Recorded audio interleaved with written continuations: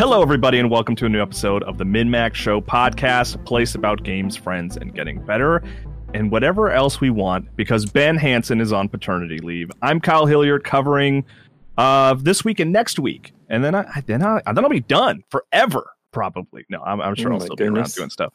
And then after that, we'll have another mysterious temporary guest, which we'll be revealing soon. I'm Kyle Hilliard. I think I already said that. I've got Jeff Marchiafava with us. What's up, Jeff? That's me. I'm here. Hell yeah. Janet's here today. Hello. Maybe my cat will appear. I have the door ajar now because I have that option. And she's sitting here. Just a passive observer. She didn't pay for this either, the backstage pass. Just another freeloading moment for my cat Bruce. But what else is new? And Jenna is here today. What's up, Jenna? Hey, I'm visible today instead of being a spooky ghost watching you from behind the screen. Speaking of spooky ghosts, who we all thought were dead, but isn't? No, I don't know. Is that fair? Wow. Benjamin Reeves is here. What's up, Benjamin? Kyle, keep it on the DL. I have relatives who I'm still trying to convince I'm dead. Oh, I'm sorry. But Ben, who is a former Game Informer, you were online content director there for a while, and now you're at Firaxis. I was you, Kyle. No, I'm magazine content director. You're Miller. Never mind. I was Brian. That doesn't make any sense to a lot of nobody knows. Whatever. These are all just like random names. But these days, you're over at Firaxis doing some writing over there, right? That's right. Now I'm me at Firaxis. Yeah, you're a narrative designer, which is like a fancy-sounding title. Mm-hmm. Yeah, it's pretty good. Basically, it just means I'm writing a lot of stuff, and I can't say what I'm working on, but I helped with the Venom and the Morbius content for Midnight Suns. So if you played any of that DLC, I wrote a lot of that. And you should play it if you haven't. Yeah. So if there's a particularly funny line that they laughed at in that DLC, just assume that you wrote it, right? All the funny lines. Okay, I wrote all the stuff at the Abbey, which is a good part of it. If you're just hanging out at the Abbey with either of those characters, I wrote a lot of that. It's like you're hanging out with Reeves. That's right. Yep. That's a lot of it. My thoughts exactly. It's all just things I thought. Why is Venom so hungry all the time? It's because I'm hungry all the time. I've always said that about you, man. That's true. Okay, so this is a week where I am truly taking advantage of being host, and it's going to be a Picross episode. We're going to talk about Picross. I love Picross, and every time I've tried to talk about it on the Min-Max Show, Ben always stops me and tells me that I'm not allowed to. I don't know if he's horizons you is what he does. Yeah. Oh man, one moment in time. I wanted to shout out Leo Vader, who's not on this episode this week, but it was actually he messaged me and he was like, "Hey, while Ben's out, we should do a Picross episode." And so Leo's not on this week because he's on vacation, but he did send me some like questions and some talking points and stuff like that. So we're going to talk about Picross. We're talking about the history. We're going to talk about why we love it so much. Jenna, you have played a Picross. Yes, before? In fact, after beating Tears of the Kingdom in order to participate in Deeper Dive, I downloaded the only Picross game I've ever played that I had already access to, Murder by Numbers, and played a bunch of it last night. So I'm fired up. Okay, great. And Janet, do you know what Picross is? Are you a fan? Have you ever touched any of them? I don't know. Yeah. Gosh, I wish I had my Switch a little bit closer. Maybe I'll get up and grab it in a second. I have at least 1 or 5 of the Picross games. They sell them so cheap on the eShop. Yeah, not 4, 1 to 5. They sell them so cheap on the eShop that you can really get them in bundles. To Jenna's point, I also dabbled in Murder by Numbers as well, which has like the Picross mechanics. But I've played the traditional, like, I solved the puzzle and, oh, look, it's a boot. Like, I've done that, and it's fun. Okay, cool. And then Ben Reeves and Jeff Marchiafava and we would argue about Picross often for some reason. I think Jeff and I's most heated argument that we ever had was about Picross. It almost came to blows several times. Yes. I do remember it was the top 200 list in Game Informer magazine. We debated quite a bit on whether Picross should be allowed or which Picross should be allowed on there. Well, I want to resurface that this week, but let's finally right some wrongs. That's right. Yeah, exactly. But before that, we will talk about a few timely things, namely Oxenfree 2, which, Janet, you have played and finished? Mm-hmm. Well, can you tell me about it? Is it cool? Yeah. Do you want me to just like go right into it? Let's do it. Let's do that, and then we're gonna talk about a couple. We're gonna talk about Oxenfree 2, Dordogne, and then you also want to touch on Dr. Fetus's Mean Meat Machine. Yes. So we'll talk about those a little bit, and then we'll dive into Picross. Sure. Do you want me to just jump right into it? All right, Oxenfree 2. So, let's do it. Have any of you guys played Oxenfree 1 by chance? Mm. Yeah, I liked it. It had a cool little dialogue mechanic where, as a person who's into dialogue, where you could like interrupt at any time and the conversation would carry forward no matter when you interjected. So is it similar in the sequel? Yeah, it definitely has that same structure. I think that's kind of like Night School's bread and butter at this point. So Ben, what's your interest in playing the second game? Is that something you're going to pick up? Or are you waiting to see what the vibe is? I am interested. I know it's on Netflix, which is cool, but you always have to, it's weird with those Netflix games. You can only play them on your mobile devices. I wish they would just let you play on PC, but so I'm interested, and since I have a Netflix account, I'll probably check it out that way. Yeah, it's on Switch and PS5 as well, if you want a more traditional experience. But yeah, this is pay money. Yeah, if you want to be a even though the people, it's funny because I go on that rant of like when people say it's not free because you have to pay. Actually, you have to pay for Netflix, so it's not actually free. It's like, all right, fine, none of this is free. Then don't enjoy it anyway. But I'm sure it's worth money. I'm sure it's worth money. I know, but oh my gosh. So Oxenfree 2, it's the follow-up to Oxenfree 1. In between this, Night School also did a game called After Party. All of their games tend to have that casual, candid flow of dialogue that Ben was alluding to before, where you have like 3 bubbles that pop up and you can let them slowly fade away and say nothing. You can walk away. You have a lot of freedom in how you approach, I think, conversations and, to a degree, exploration.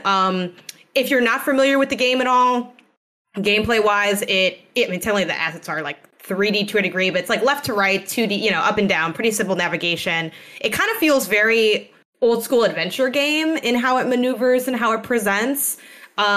Visually, it has this kind of handcraft, paper doll meets collage sort of look to it that I think is really beautiful and enjoyable to look at. And ultimately, I love this game. I think it's great. I reviewed it over at Kind of Funny and gave it a 4 out of 5. Got code through here as min-max, played it front to back.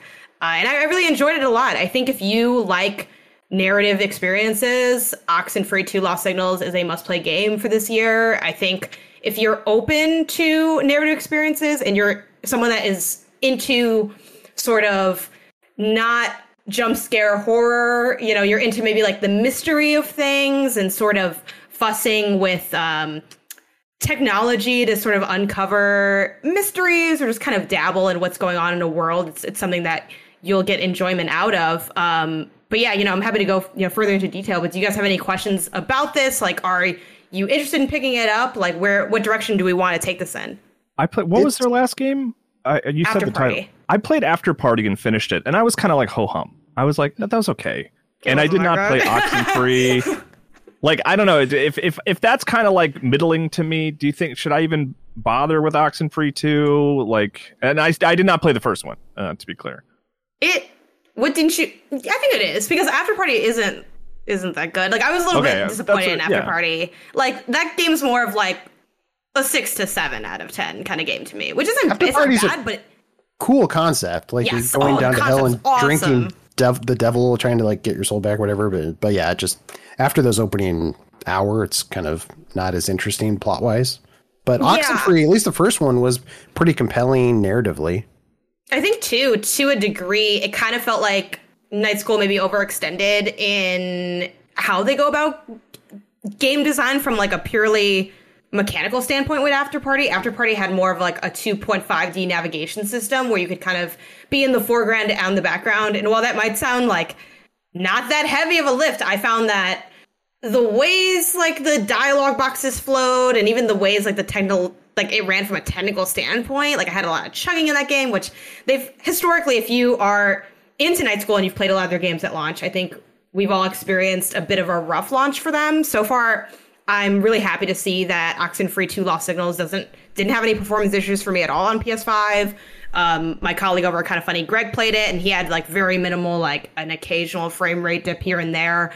Yeah, I think it's worth picking up even if you didn't like After Party, because I do think After Party has a lot of the, that Night School DNA with the dialogue system and the creative concept and like fun characters, but it just didn't really hit for me. Like, I think where they took it was very surprising without spoiling After Party, but I didn't care that much for it. It was like, oh, this was fine. But I think Oxenfree 2, it's bringing it back to the original strength that the studio has. Something else that's kind of cool about it, the first one's all about this group of teenagers on, Edward's Island. This one is, the main cast is Riley and Jacob, who are adults. So while I think the teenage writing was like very quality, very not like cheesy, avoided a lot of tropes in the first game, what's kind of nice about this game, and also maybe there's, drawbacks too, depending on how you want to look at it, is it is like looking at things from an adult lens. So there isn't as much of the interpersonal dramas as there were in Oxenfree 1. But what you trade off with that is the because adults don't have drama. Is that what you're saying? No, it's because it's approached differently. Like if you're someone who's, I don't want to unearth things for people, but if you're someone who has like, save that for our Picross argument. Exactly. If you're someone who has like, traumatic stuff going on, you think about maybe relationships you have with family members, with yourself, things you're dissatisfied on, but you're like, kind of just accepted this person's kind of crummy, whatever. Yeah, I don't know. Ben Hansen's not here, so this can relate. Yeah, I mean, honestly, this is such a game about being a parent and about being a child also. Yeah, like it very much like is an exploration of those kinds of relationships, and the way that the characters reflect on them feels a lot more, I don't know, mature and accepting of it. Like, I think we all, like, if you work through your stuff enough, you can get to that point in your life where you're kind of like, some things are the way that they are. It's kind of that classic, like, biblical saying, right? The accept the things that I cannot change and change the things I can. This game kind of is touching on that, but also to the side of that, because I don't want people to think this is just, like, a super hyper emotional ghost story. Like, aside of all of that, there's also just, like, fun conversations with friends about random things from like odd jobs you had as a kid to like overdue library book fees and whether or not you think there should be overdue fees for your library books. So it's a fun walk and talk game with like trippy supernatural stuff and a hand radio. So it hits. Yeah, right. I like that. That sounds fun. You kind of sold me on it. I wasn't sure if I was going to play it or not, or spend a lot of time on it, but sure, yeah. I'm interested in checking it out more than I was now. Yeah, I'm glad to hear that. Lengthwise, it's, according to PR, it's like an 8 to 10 hour game. According to my experience, it's more like a 6 to 8 hour game. Obviously, if you play everything, like I'm sure you can get more time out of it. It doesn't have, I wouldn't call this a spoiler, but just to kind of acknowledge the structure of the game. Like in the first game, you could replay like the epilogue file and get like a true ending. This doesn't have that aspect to it. Like there's not that kind of continuation in the game. So like when you're done, like the game is done, but you can of course go back and just start a new file and things. I do wish they catered more toward, hardcore player curiosity and like, just like, let me save scum a bit. Let me like branch off. I don't know, figure out a lore excuse to let me like travel a little bit more quickly. That's probably one of the drawbacks I'd say, or like the things I wish that the game did that it doesn't, but holistically, yeah, it's a great narrative adventure, and we kind of don't get a lot of those. I mean, obviously every story touches with narrative, but I think something that's this into story and dialogue and spending time in a place like that in such an intimate way is a rarity. And I think Night School, Oxenfree 1 and 2, they've always been just like only one step below like the banger narrative games. It's not Gone Home, it's not Firewatch, it's not whatever, but it's like right underneath there in a way that I feel like not enough people acknowledge. So, yeah, I might bring it to the 210s, so you should at least check it out and be like, I don't know what Janet's talking about. I hated this. I feel like, to your point, Janet, one thing Night School, I think, does well is the moment-to-moment dialogue has always been really solid, even in After Party, which I think overall narrative was kind of weak. At least the moment-to-moment dialogue was usually pretty clever and like kind of fun dialogue. So even if you're just like in the mood for that sounds cool. Yeah. So to roll into Dordogne, that's not like a narrative choice game, right? That's like, that is a narrative game as well, though, isn't it? Yes, it is. I'm like, me slowly tapping onto my computer. I'm like, how do they describe Dordogne? Dordogne is definitely a narrative game. It's not I don't know how choice heavy it is. Like I've only played like an hour of it, maybe like an hour plus or minus, which granted that's a lot when the game is I think only like 4 hours. But sure. Dordogne, funnily enough, it reminds me a lot of Resident Evil, which like stay with me because this is like a watercolor, chill story adventure. If you've played ABBA, A Wildlife Adventure on Apple Arcade or the other platforms that came to, it's kind of like that. If you've played freaking Kyle, you might know this because you're into like the mobile scene a bit. The other Apple Arcade game where you're like fixing old like tech. I always forget the name of it. I think I've seen a trailer for this, but I'm not gonna know the name. That's gonna drive me up the wall. But if I don't know if someone in the chat knows in Backstage Pass, let me know. It's like you fix the cassettes and stuff, but it has a bit of that tinkering. So it's a little bit of like explore. It also reminds me a little bit of Edith Finch because you're like in your old house, like you're in your grandma's house. I think it is. So it's a lot about exploring. A space in time. It also reminds me of the medium. It reminds me of a lot of games. It's got a lot of funky, Janet, fun. you have to explain how it's like Resident Evil. You cannot keep comparing it. You have to circle back. Tell me what you mean. Assemble with Care was the game. Yeah, also, I was just about to pull that. But why it's like Resident Evil is because you pick up an item and you can do the whole like rotation thing and like kind of tinker with it. And to me, like, while Resident Evil is obviously like very much like capital H horror, right? It's like scary stuff's happening and people are dying and your hand fell off, right? This has the like take all that out, but like you're walking around in the same vibe. It has a bit of that fixed camera from room to room at different angle kind of moment that I get from Resident Evil that I get from games like The Medium, which is a kind of flop horror game from like 2 years ago or whatever. It also reminds me of The Medium because you are an adult exploring this house, but then you kind of have these flashback moments where you become a child and it's the same space, but now it's in a different context. So like when this is like the first 10 minutes of the game, like you pull up to like your grandma's house or whoever in your family, I kind of forget, I think it's grandma.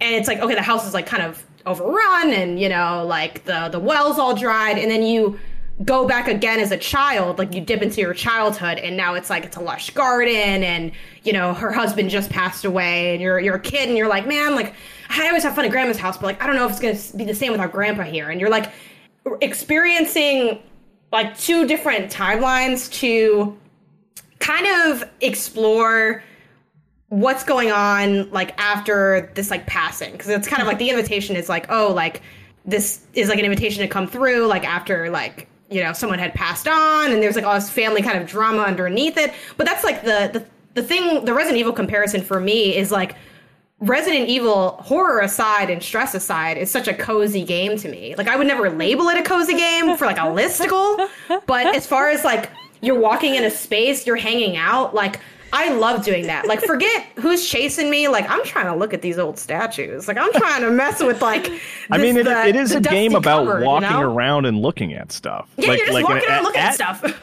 Is kind that of not your own when pace. but when you strip out the thing that is fundamental to Resident Evil, which is horror, then yeah, if you do that with any game, then it's just a game about walking around and looking at stuff. No, see, I would argue often games are about like running and sprinting from point to point, okay, so right? And Resident Evil is a game where you walk down hallways and look in drawers. Yeah, it's a walking sim with a gun. It's just, it's like you can't tell me you don't like walking sims and then play Resident Evil, okay? Like it's like sure something comes out at you. That was the reason I thought I really gameplay. liked specifically Resident Evil Village in VR on PlayStation VR 2, because that format of game works really well for just walking around and staring at things and existing in a pretty space. It's like, look, you're picking up an herb, you're picking up a pencil. It's all the same stuff. Why are we splitting hairs? More like Resident Evil, right?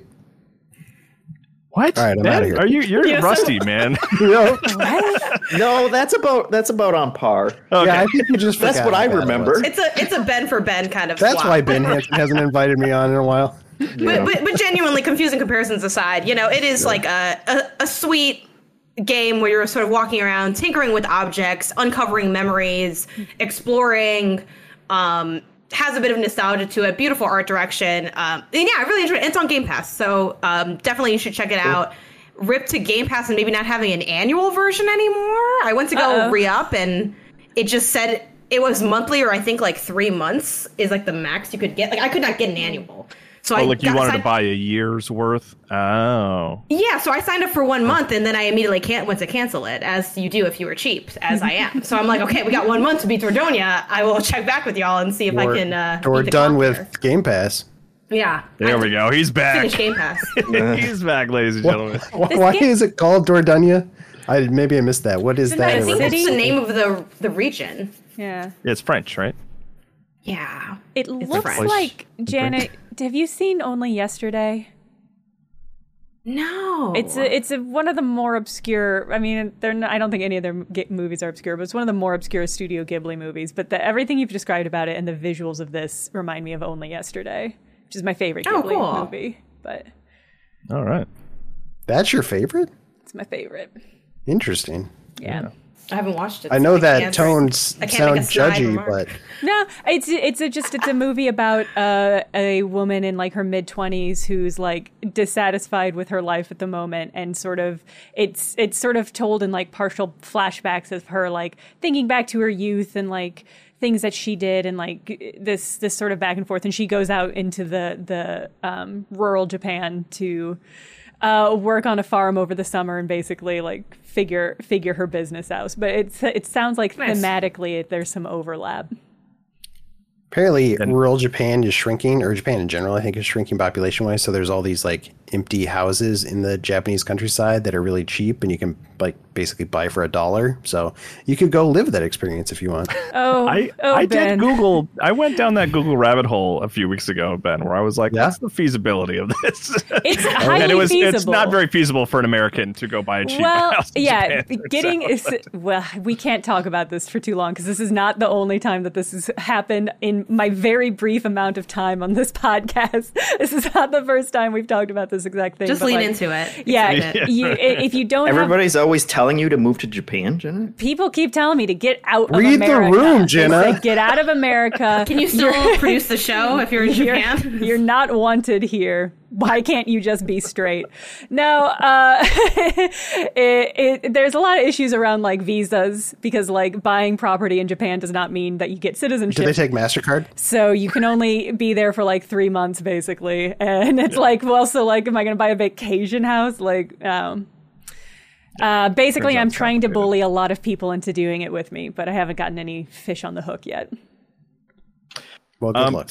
We'll touch briefly on it, Janet, but just a hard left turn. Dr. Fetus's Mean Meat Machine, which I played here. I did play a little bit too, and I like Super Meat Boy Forever, right? The last Meat Boy game, which is like, developed by 50% of the original Team Meat and was talked about for like years before it finally came out. So I kind of understand why all of a sudden one day, on the store, there was like, oh, there's a new Team Meat game? Okay. But you seem positive on it, what you played of it? Yeah. Can you do a recap on like what is this game? I mean, it's a puzzle game, right? It's like a well where you're dropping meat cubes into. You're matching colors. It's a match puzzle game. Yeah. I guess I'd also describe it as having trying to evoke or utilize the mechanics and world building that has been established across the Meat Boy games, which is like a weird sentence, but and that's to say that there's like a freaking, what are they called? Like the blades, like the spinning blades are there and things like that.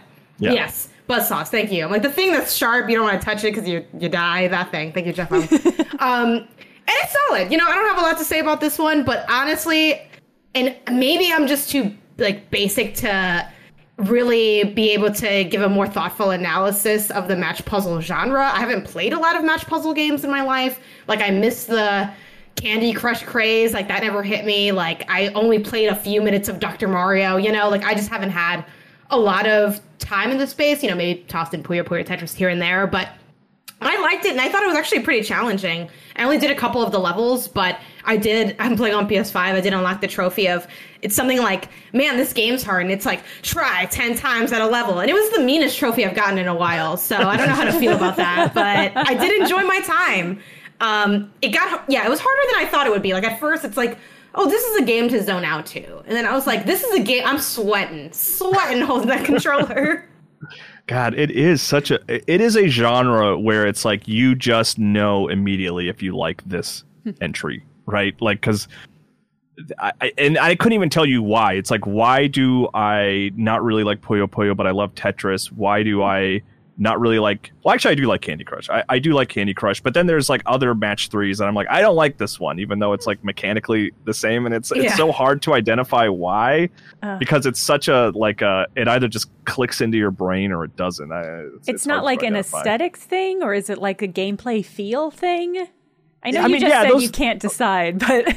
Those are certainly factors, right? Like if it doesn't feel good to play, like I can be like, okay, I'm out on this. But in terms of like just the core mechanic, it's like things either click for me or they don't. And I don't know, why does Lumines, steal 4 hours away from me when other things that by all metrics like play just fine on the App Store, I will delete after 5 minutes. So which one is this one for you?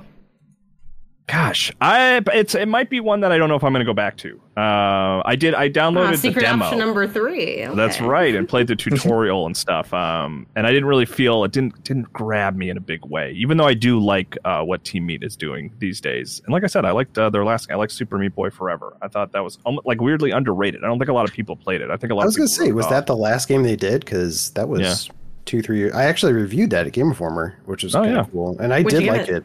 Man, I don't remember. Maybe an 8.5 if I had to. Somebody could look me up and correct me, but I do remember liking it. It wasn't as like memorable as the original Super Meat Boy, or as hard actually, but it still was hard. Yeah, I liked it. It felt kind of it, and maybe it's like the bias of like we all know what, not like what went down with TV, like it's that dramatic, but just the fact that like the team is different than it's not the people that made. It's not just the people that made that story. Super Meat Boy, right? It's like. It's Super Meat Boy still because they like got the rights to it, and it's like part of the people. It's the programmer of Super Meat Boy, but not the artist. Yeah. And it didn't feel like it had the same heart to it. I think that's the thing with Super Meat Boy Forever. It felt technically really well made, but a little soulless, and I don't know why. It just did. And maybe that's because I have the bias of knowing like sort of what the first one was like, and with this one, it felt a little too, like the edges got rounded off a little bit. Even in the art style, it's like a bit more of an amicable art style in a lot of ways. Like it looks nicer, but it's like there's something about the gloss to it that isn't hit the same as when I was playing Meat Boy on my Mac in college. But maybe I'm just like an old head in that sense. Maybe this is me exposing myself. It all comes around. Yeah. But yeah, what was the title again? It's Dr. Fetus's Mean Meat Machine. Yeah, Dr. Fetus Meat. And yeah, the premise is like, he's making like I think a meat machine to like learn how to kill Meat Boy like more efficiently, and he's like running these tests, and you have these little guys that drop down and stuff. Yeah. Yeah. And like I don't know, it had more going within it than I thought it did, and I think the last thing I want to say about it is I kind of get a kick out of these kind of puzzle games, kind of like vertical, like objects falling down, where you kind of can work inside of the playfield, which just kind of plays with like both. It's not as like you're inside the playfield the way like Shovel Knight Dig was, or the way that there's like this really cool game on Steam where you're like you have like a grappling hook and there's treasure chests. If anyone can name it, shout out to you, because I have no idea even how to begin. But I like that you're kind of manipulating within the space. It's not just about like lining things up, but like strategically sacrificing some clones and like timing the blades right. It's not Grapple Dog, but shout out to naming a game that has grappling hook and a dog, which is maybe only Grapple Dog. So anyway, check it out. Maybe it's solid. It's not like a hard wreck for me, but I played it and I was like, I'm enjoying this more than I thought I would. Yeah, there's a demo. Like you can download a free demo if you're. I just realized too that, sorry to cut you off, Kyle, but I just realized it's a riff off of Dr. Robotnik's Mean Bean Machine, which so it's like a parody of that old game. There you go. Like gameplay wise, it sounds like. Yeah, similar. That's cool. Janet, did you get to play any of the demo of, I think it's Rift of the Necrodancer? It's like the new Necrodancer game that's just a like Guitar Hero style rhythm game. Oh, no, I have not, but I'm familiar with it. Okay, I do want to play that. Yeah. Curious with that assessment of Mr. I was curious what you thought about that, because it does some sort of similar things where it's when you look at it, it's like, Guitar Hero, I press the button when the button comes up, but it's doing a little bit of some different stuff in the space with like how the enemies move and dance back and forth. So, yeah. I'll be curious to hear your opinion when it comes out and you play it. Yeah, we'll see. I feel like I don't know if I got the rhythm sauce for it. I'm not gonna lie. Well, you got time. It's time to start training. Time to turn it all around after what has it been like 29 years of no rhythm? We can figure it out. Teaching yourself piano. That's going well, right? That's rhythm. It's going. It's going. Guys, let's move on to another puzzle game, a different puzzle game. Maybe the best puzzle game? I don't know. I maybe that's too strong. That's me Tetris just kind of is right there, Tetris, kind of looking over your shoulder. But he's right behind you, Kyle. Picross is like genuinely bordering into like unhealthy obsession for me. Like I really love Picross, and we won't delve into the rules of it because maybe if you're into listening to the Min-Max Show, maybe you're not super familiar with what Picross is. It is not a concept Nintendo invented. It is something. It's based on something called nanograms. It's also called Hanji, paint by numbers. Sometimes people refer to it as Gridlers, Pick-a-Picks. It has all these different names. And I was, just doing some general sort of Wikipedia research. And it kind of started in like the late 80s, like 1987. Nishida, a Japanese graphics editor, won a competition in Tokyo by designing grid pictures using skyscraper lights that were turned on or off. This led her to the idea of a puzzler based around filling in certain squares in a grid. And then coincidentally, a professional Japanese puzzler named Tetsuya Nishio invented the same puzzles completely independently and published them in another magazine. So I guess in like the late 80s, Japan was like, there were two different puzzle designers like coming up with this idea. Wow. And then Nintendo sort of, they kind of, like I said, they didn't invent it, but it's become sort of associated with them thanks in part to Mario's Picross, which released for Game Boy in 1995 in Japan and America. They only released like a few months apart. And then in Japan, there were like a ton of Picross games on Super Nintendo. There was one that was actually recently put on Nintendo Switch Online. Like it's one of those instances where it's like you can play the Japanese version of this Picross game, which I dabbled with and was interesting. But then they also had like 8 follow-up games in Japan, but they were this which I'm not super familiar with this, but there was this thing called the Super Famicom cartridge writer, where you could like take this blank cartridge and like load it with games. And so apparently Nintendo released like 8 Picross games for that. And to keep going down the history rabbit hole here, the developer Jupiter is who basically makes these games. Now, there are other developers who make Picross games, but when you think of Picross in the video game space, you're usually thinking of the developer Jupiter, they've been around since 1992. And one of their early games was like a Game Boy soccer game, and they helped with Game Boy Camera. They did some development on that. They helped with Pokemon Pinball.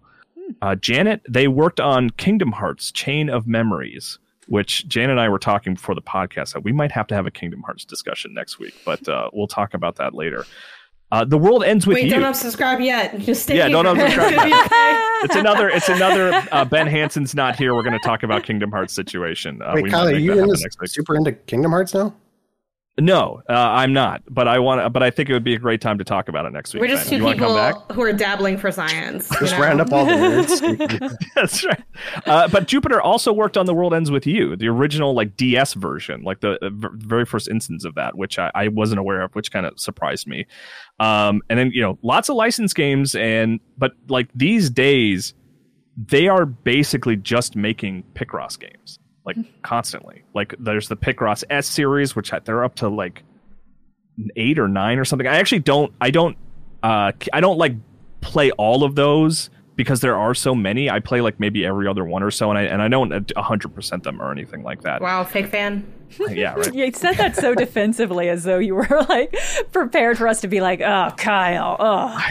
Leo's not here to call me a fake ass gamer. So, but yeah, Picross it's a game. It's like people might be scared off of it because it looks like math, because it does involve a lot of numbers, and people don't like math. But it's really a logic puzzle. Like it has more in common with Sudoku than I think anything else.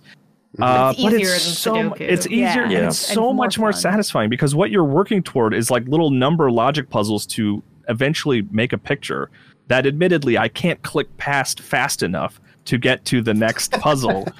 But I'm always grateful that I'm working towards something. Oh, what is this thing? Roller skate? Great. Yeah, next sure. One. Next one. But we'll go around the horn. Jeff, I kind of want to know your history with Picross, and if you still keep up with Picross and play a lot of Picross.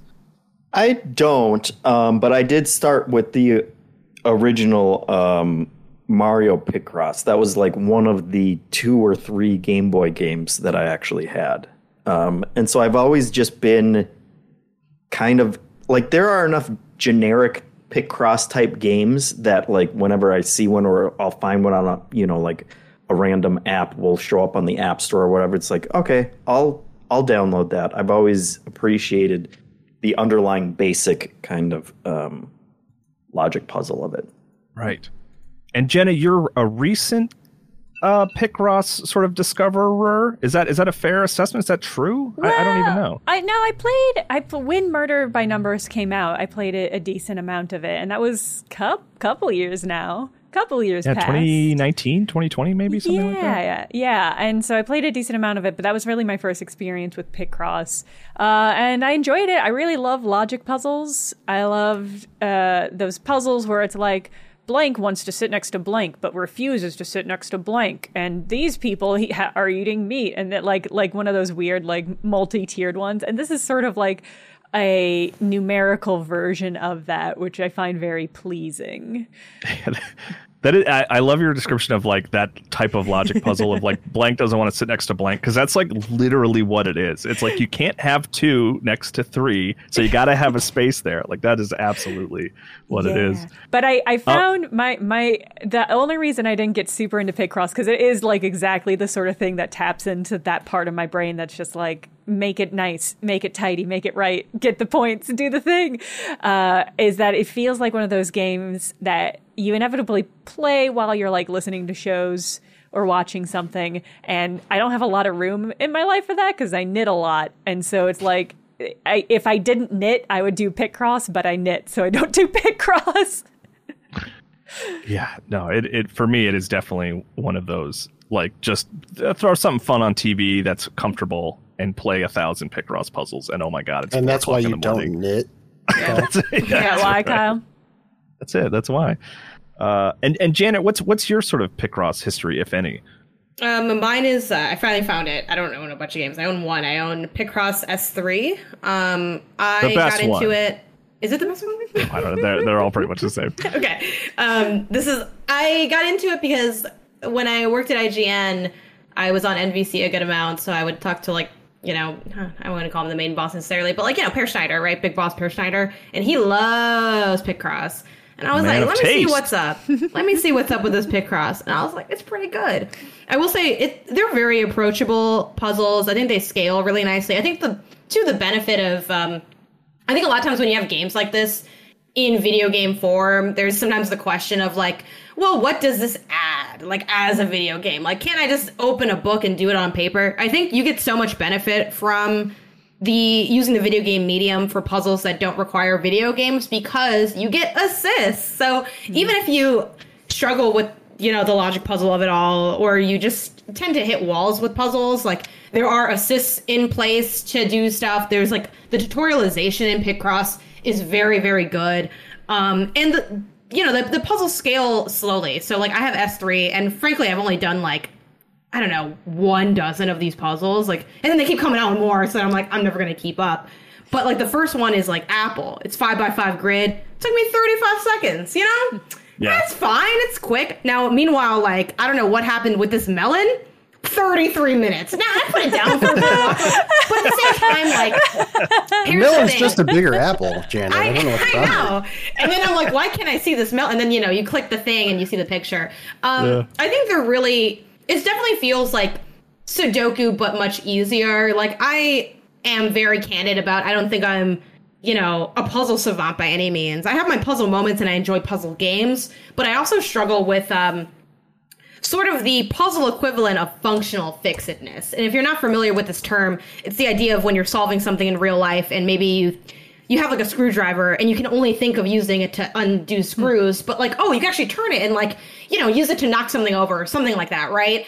And I kind of think of, is it this solution or this solution? And when it's neither, like, I really struggle to see what it could be. And that's true for, like, a lot of puzzle games, like Superliminal, Portal. Like, I hit these walls all the time. It's why, like, the freaking wildness of what's that game everyone loves, Jonathan? With The Witness. It's like The Witness seems a little scary because I'm like, look, I don't think I got the mental energy to do this. Okay, I get lost in things that aren't even puzzles. Game. But, yeah, but Picross feels extremely approachable. So I think if you're even curious at all, like, pick your platform of choice, wishlist it.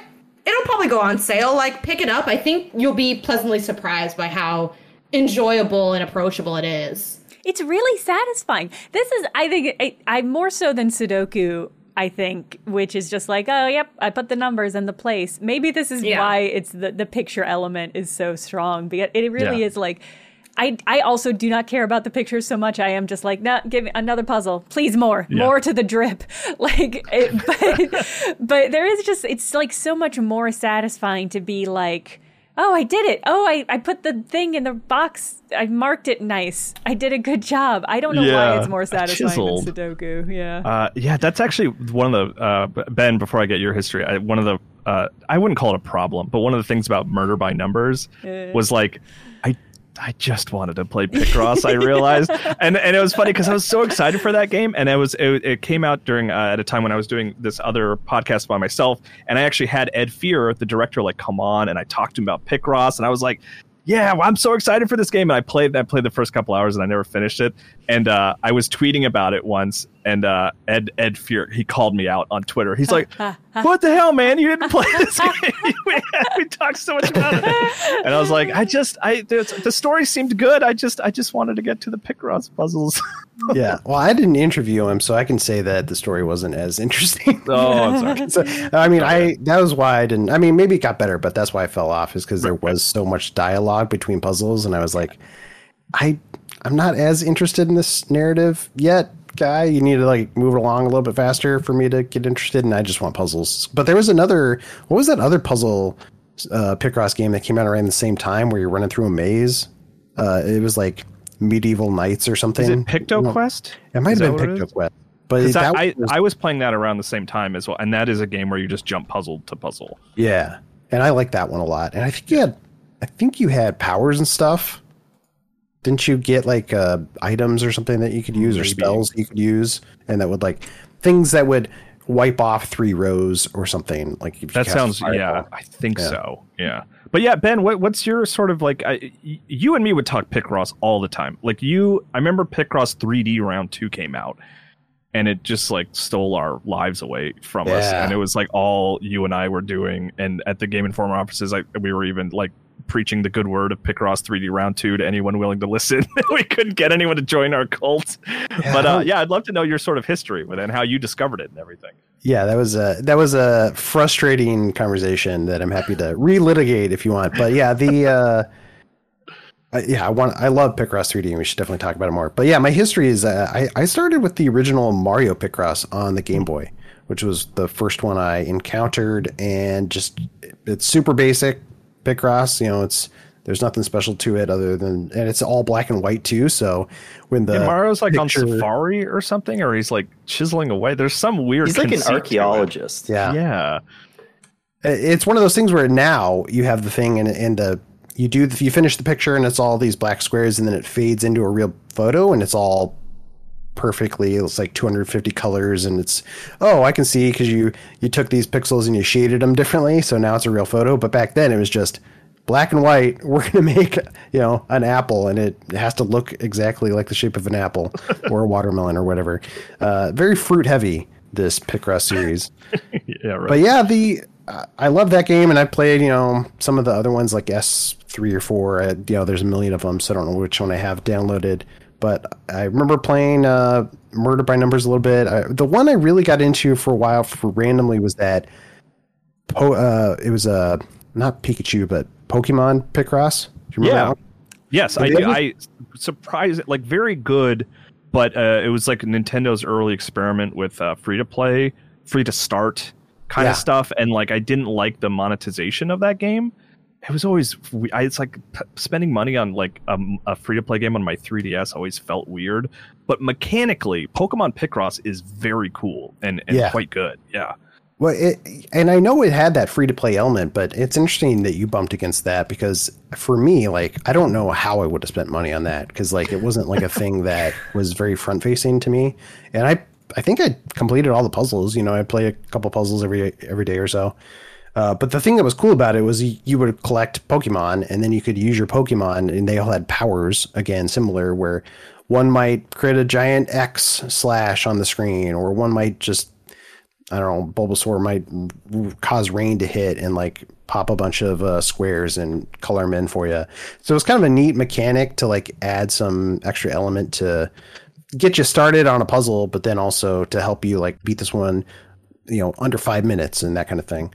So I really liked that, you know, Pokemon Picross in addition to the 3D ones, which I think I really like Picross, Kyle. I know you do too, but I think I love Picross 3D. I think that might be my preferred version of it is the 3D. You can't waffle on this, man. It's not a might be. Like you and me were adamantly on 3D is better than 2D. We were fighting this fight together. if I'm not adamant enough, I'm still adamant about it.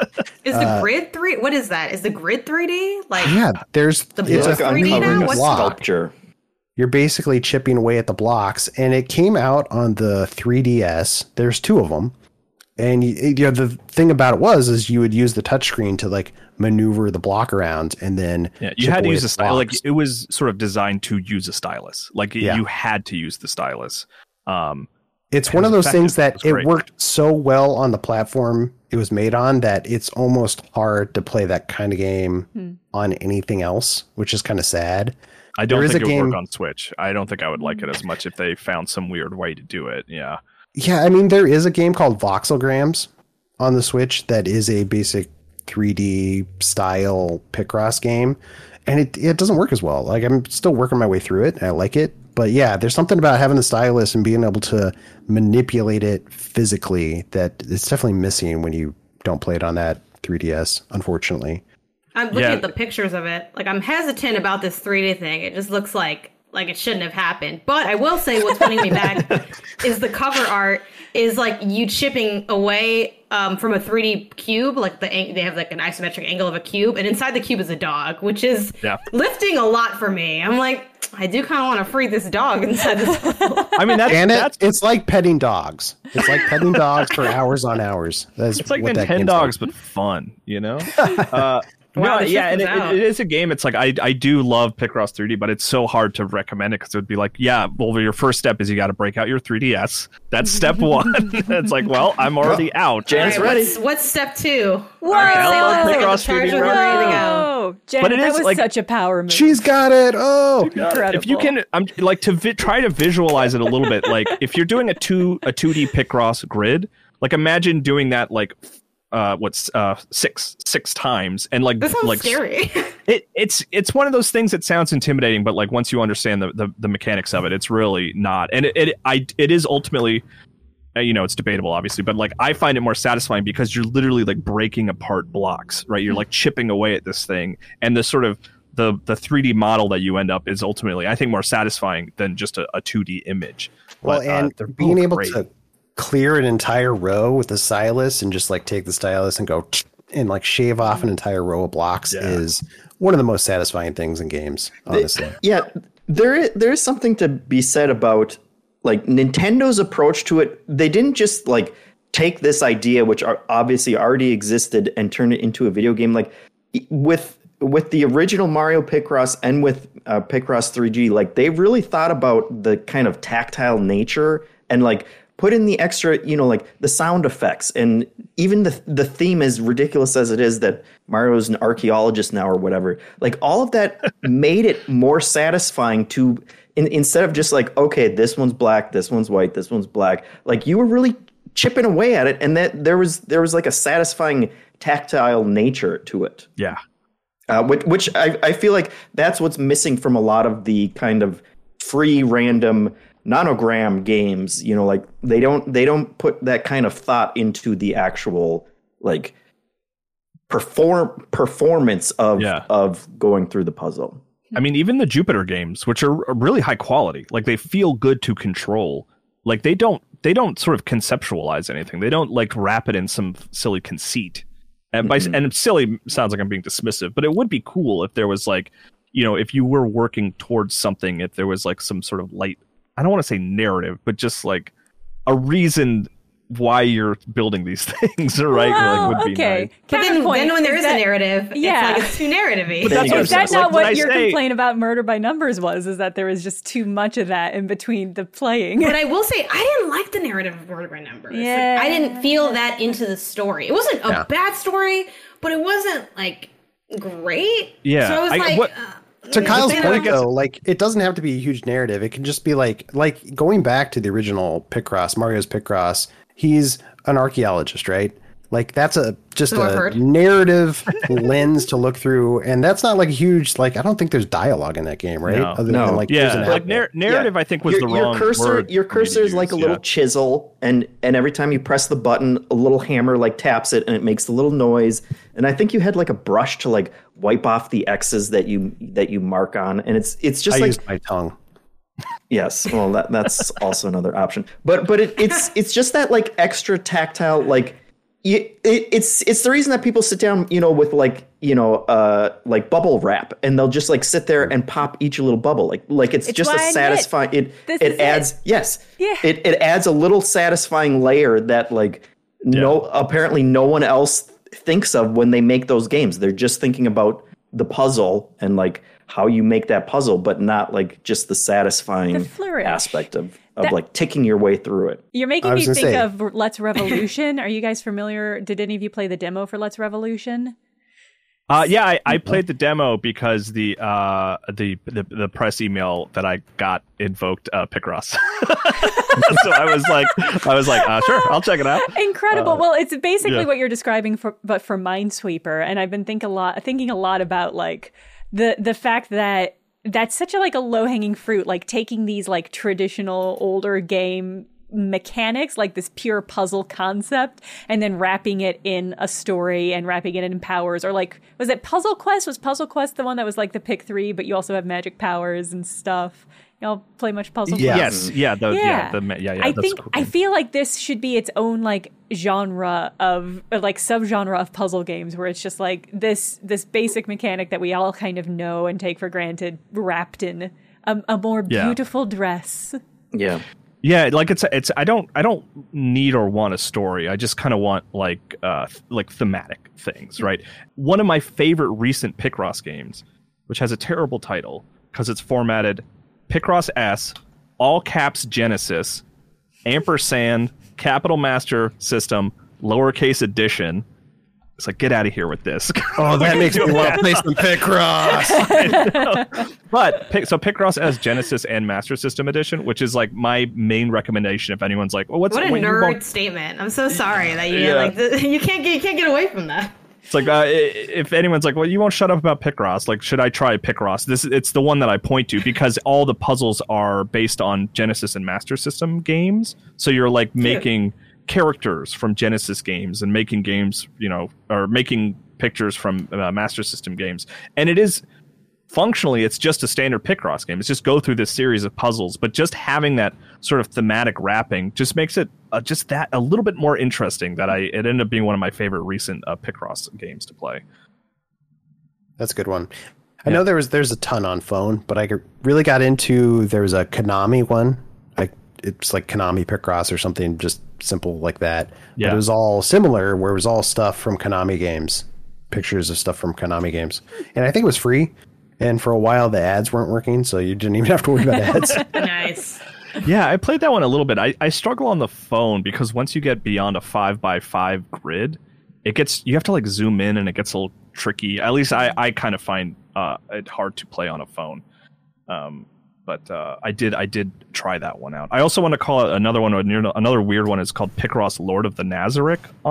It's another Jupiter Picross game, but it's based on an anime, Lord of the Nazarick, which is, again, it's just like a weird wrapping to give a Picross game, and I just kind of appreciate that little touch of just it being 10% more than just here to figure out how to make this apple. I also the game that I have played most on Playdate was just a fan-made Picross game that someone made. Really? So That's how did awesome. that work? Were you cranking it? Did they use the crank at all? They don't. There's Cowards.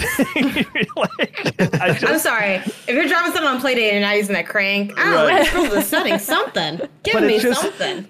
It's so silly that I was just like, I can play Picross like anywhere with a backlit screen, but I just was like, I liked the sort of tactility of the Playdate Yeah. D-pad and the buttons to play Picross on that little screen. There's something really fun about gaming on something that's obscenely small. Like, I really want that like Game Boy Micro. It's been on my wish list forever. It's like, that's not practical, but it's like, I've played this game so many ways. Have we played it in the least comfortable way possible? We haven't. Let's do it.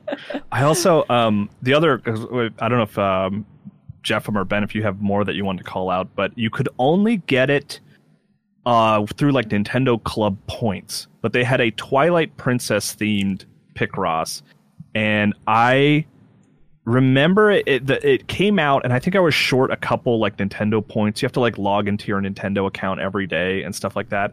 And I have this memory of like feverishly trying to figure out how I could get like 5 more points on an airplane before it took off. I was like desperately trying to get enough points to like connect it's perfect airplane game. to connect to my phone so I could download Zelda Picross on my 3DS, and I didn't quite make it, but I a couple days later I was able to download it and play it. And I love Zelda. It was super cool to have like a Zelda themed Picross game, but there was a couple controls that they didn't bring over from Jupiter's Picross games. It was like another team had made this game, and it's like it was one of those things. I don't even remember the specifics, but like typically you would hold down a button to like mark an X and let go to like delete it. I don't remember the specifics, but it was slightly different than other Picross games, and it drove me crazy. But I would still love to see that Twilight Princess Picross game ported to Switch. I would absolutely play that again, or start over. Do you have a sense, Kyle, or anybody, how they even make the Picross puzzles at this point? Because at this point, I assume it's just they start by drawing a picture and then throw it at an algorithm, and then it's like spits out like, here's the puzzle.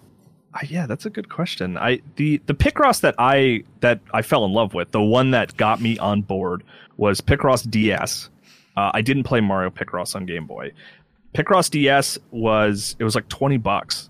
And that was enough for me. It like launched. It was like a Nintendo published game for $20, and I was like, yeah, I'll try this out.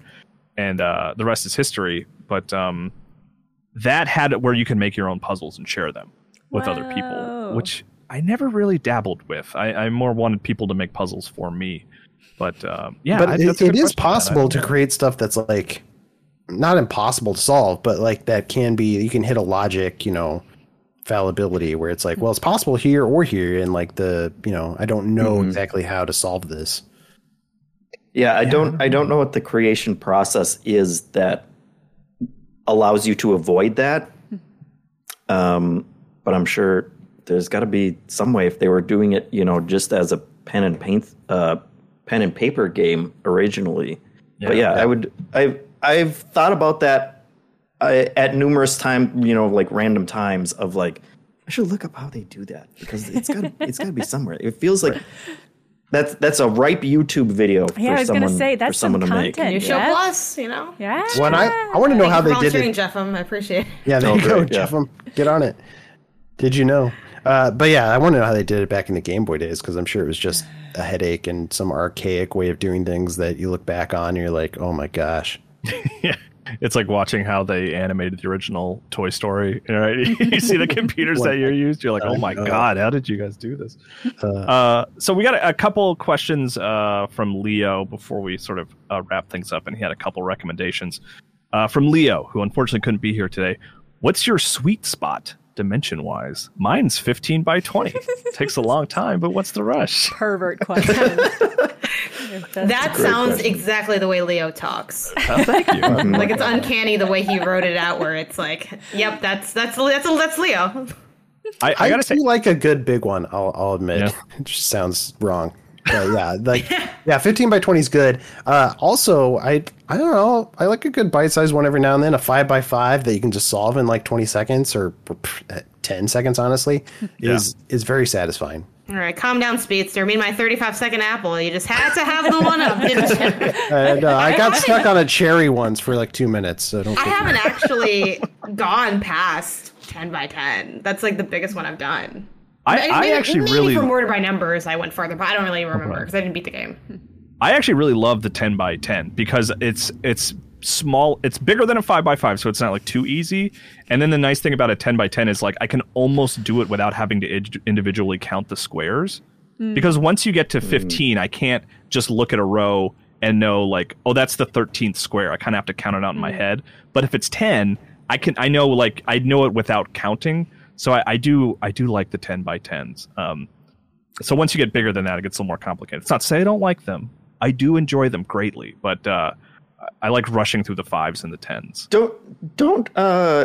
Don't most games make like the 5th line darker or thicker to like kind of help with that?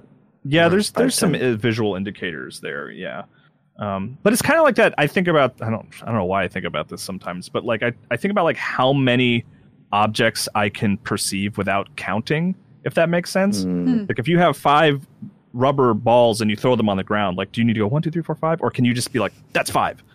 It's like once I get past like 7, I think I have to count. But if it's like 6, I can recognize 6 things without having to count.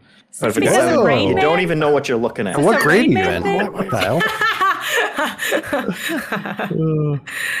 Let's see. For another one from Leo, don't you love it when you pass the point in a puzzle where it's just kind of solving itself? It's relatable, right, guys? Yeah, and I hate when I think I'm there, and then I realize I made a grave error, and I have to undo everything I did. I've made a huge mistake. Yeah. When you get to the point where you're like, no, wait, this is wrong, and you're like trying to backtrack. And then this is wrong. Okay, so let's just throw the whole puzzle. Trying to I was like, unravel I got to like, erase this whole half, and worst feeling, the highs and lows of Picross.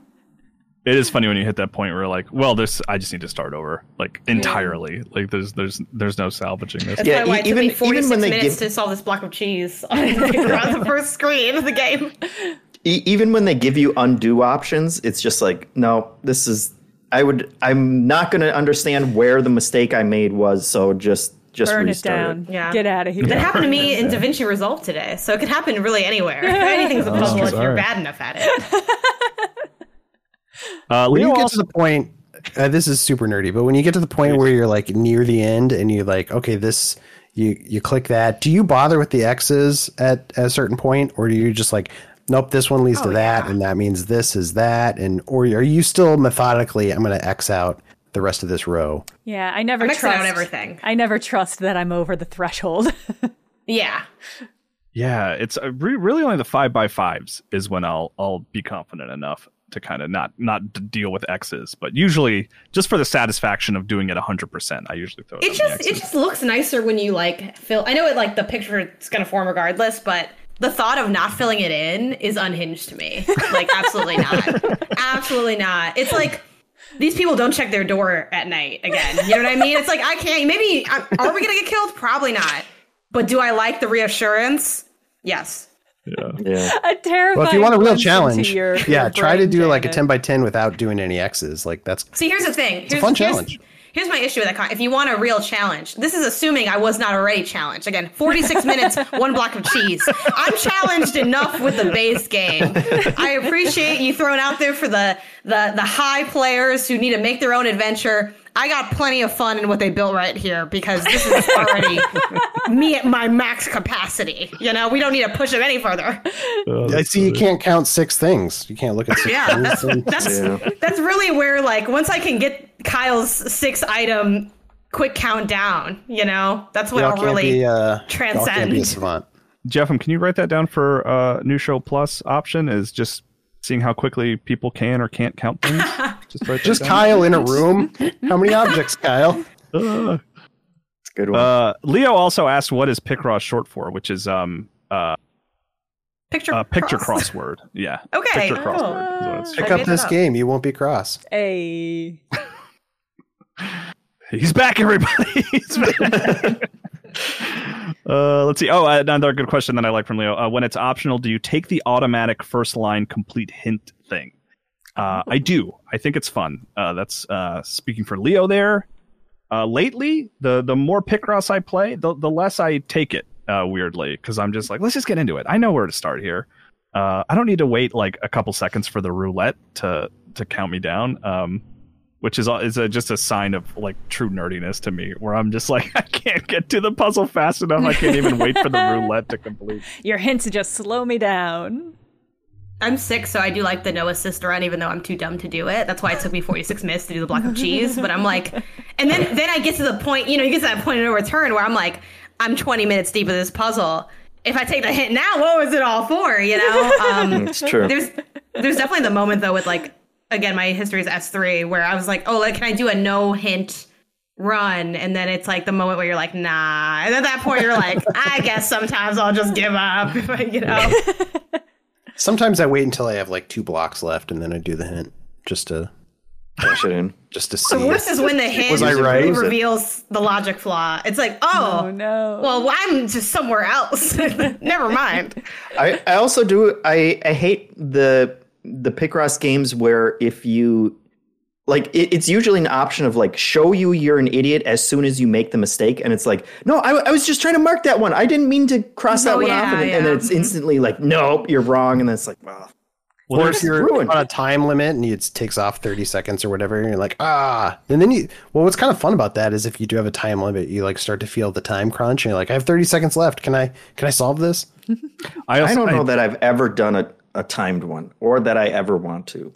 That's like, let's take this nice, like, relaxed game and then make it stressful is not why I play Picross. Well, they have another mode where it's, I don't remember exactly how it works, but where if you make one mistake, you fail and you start over. It explodes. Yeah, I want to know if it explodes. But like those are like some of the like later at Picross S challenges, where those I do struggle with, because I go too fast, frankly, if I'm being honest with myself, and I do make stupid mistakes, and then I'm forced to start over, and it's I think it's a my favorite mode though is like playing timed while I lay on a bed of nails and a professional chef yells in my ear. I think it's my go-to way. That's fun. Do you like it? Yeah, it's just adds a little stress to the situation. It's the only way he can feel anything anymore. That's right. So. And a couple of just recommendations from Leo. He Picto Quest, which is one I talked about earlier, the cursed grids, which is like, let's see, what did Leo write about it? There's a slow on ramp, and there are power ups. Ben Reeves, like we were talking about, to help you through some puzzles, but it never goes bigger than 15 by 15. Which I also kind of liked about it. I actually like ended up doing every puzzle in that one because it was just really breezy and fun. I really liked that one. And then Leo also says his favorite is Pixel, Piczle Cross Adventure, which I haven't played this one. He says it's his favorite. Super cute, he says. So I'm actually going to have to go check He has my attention. Let me look at this game. I'm sure it's on Switch. Super minor overworld elements, just enough to be a little exciting. Doesn't detract from the Picross, says Leo. He spelled it how? Piczle. Pixel. It does look like it has like a little bit of a chibi, not quite chibi element, but it has like some visual novel text box presentation, and the characters do look cute. This looks like it. Yeah, okay, I'm down. What, eligible for up to 50 gold points? You can't afford not to download this, guys. Get on it. I did learn of, I should have mentioned this earlier, but apparently in Japan it was like free to play on mobile and also later 3DS. But Jupiter did make a Final Fantasy Picross game, which I thought was really cool. And like when I first saw that, I was like, I'm gonna go see if I can find that on eBay. Like maybe I can import like a version of that, but it was online only. You could only download it, which is a bummer. But yeah, any final Picross thoughts, everybody, before we move into ads and questions? I adore Picross. It's one that becomes too distracting sometimes, where there's other games that I should quote unquote be playing, or like it was really excited to play, and I'll just have these moments where I just like want to play nothing but Picross. It happens like every other month or something like that. It's insane. Yeah, play Picross. If you haven't played Picross, you should play it. Check it out, honestly. And then play Picross 3D, because it's honestly awesome. And then write Andy McNamara a letter and tell him which one you like better.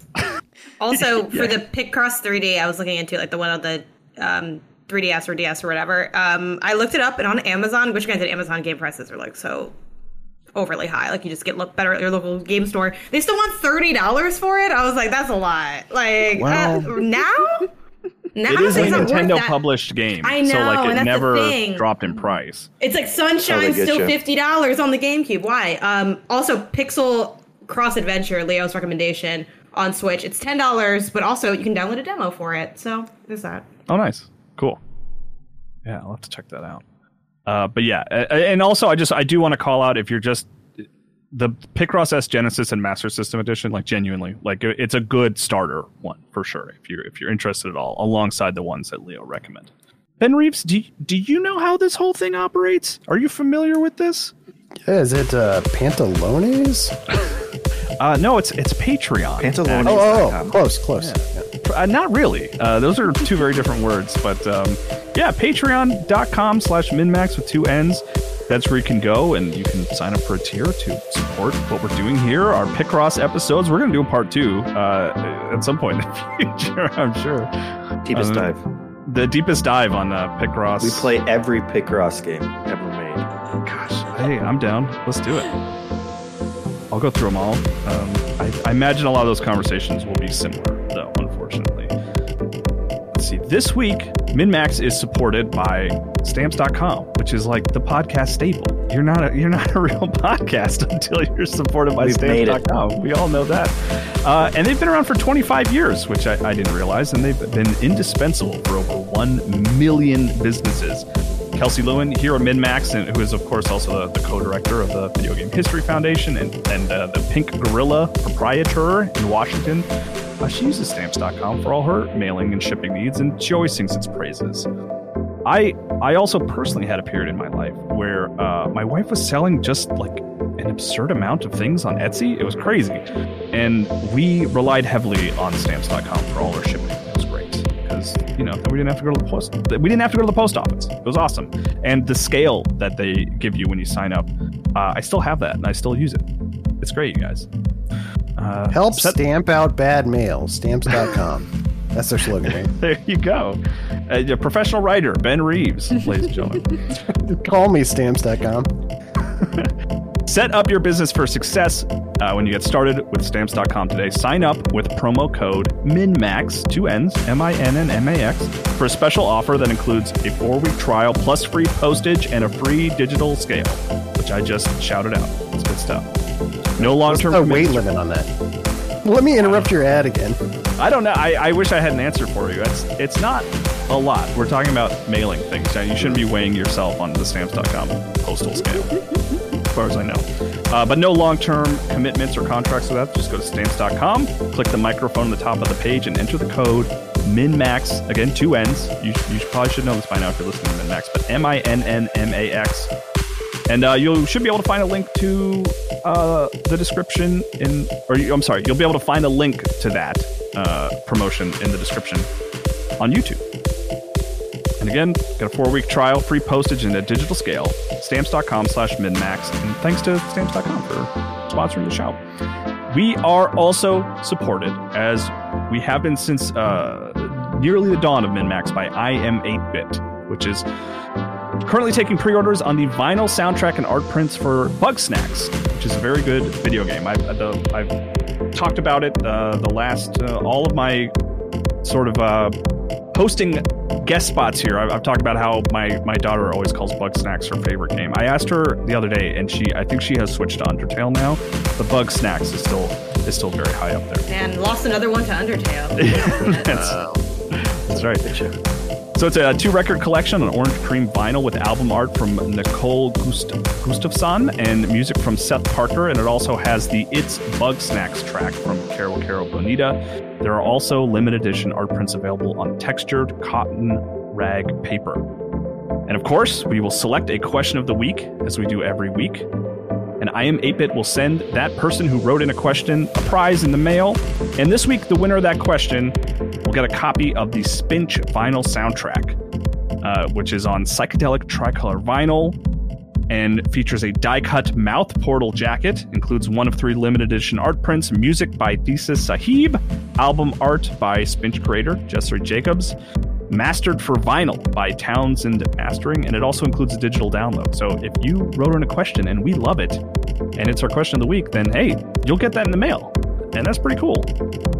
The I Am 8-Bit code for July, which will get you 10% off of anything under $100, is Egg on a Sidewalk at iam8bit.com. Egg on a Sidewalk is your promo code. One word, Egg on a Sidewalk, 2 G's. Okay, you guys ready to do some questions? I can't spell sidewalk with 2 G's. Well, you can spell egg with 2 G's. Now there's sidewalk on my face. Oh boy. What's going on here? I don't know. Good job with that ad read, Kyle. God, we're back in the Game Informer office right now. I can just feel it. Just all of us being slightly confused by what Ben Reeves is saying. Oh, hey, Min-Maxers, asks Claudio. How often do you all actually engage with endgame content? It's pretty rare for me, personally. I see credits and I'm out. Yeah, once the game's over, I'm done with it. Yeah.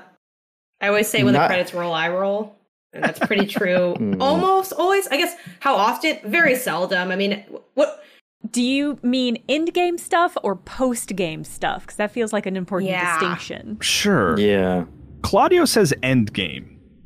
Which, I guess, to me, I read it as like, how often do you keep playing a game after seen credits, or maybe you've unlocked everything and now it's time to get to the real game, which is certainly not how I personally play games typically. Never. Like, Tears of the Kingdom is about the only sort of recent one where I was like, I just kept going and will probably keep going despite having, seen credits and finished the game. Even with, I don't know how you did Tears of the Kingdom, Kyle. I mean, you're reviewing it, so probably beat it. But with Tears of the Kingdom, I'm putting off beating it. I'm at the point where I could go finish it, but I'm like putting it off because I want to do all the stuff first before I go finish it off. Because once I again hit credits, I'm kind of done with the game usually. Yeah.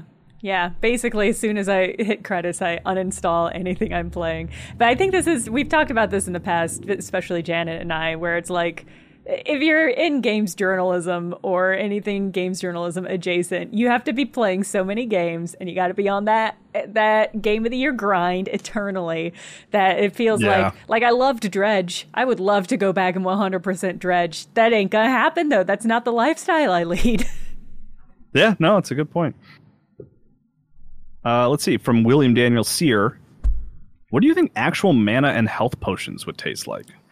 Champagne. This is funny because I'm gonna butcher some of the details of this, but League of Legends had a collab with Coca-Cola recently where they put out a flavor of like Diet Coke that was like XP flavored, and I feel like that's in that same vein. And when I was drinking it, I'm like, I was asking my brother, I did a TikTok on this for Min-Max, but I was like, does it taste like what you think XP would taste like? I think it was kind of sweet.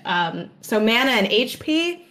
HP would taste like green juice, I think. Coca-Cola is the opposite of a health potion. Well, hold on. Back up. What did it taste like? It tasted kind of a little bit sweet. Like it didn't taste like as diety, for lack of a better, because I don't drink Diet Coke. It's the thing. Like I was not equipped to cover this event. It's really at the mall.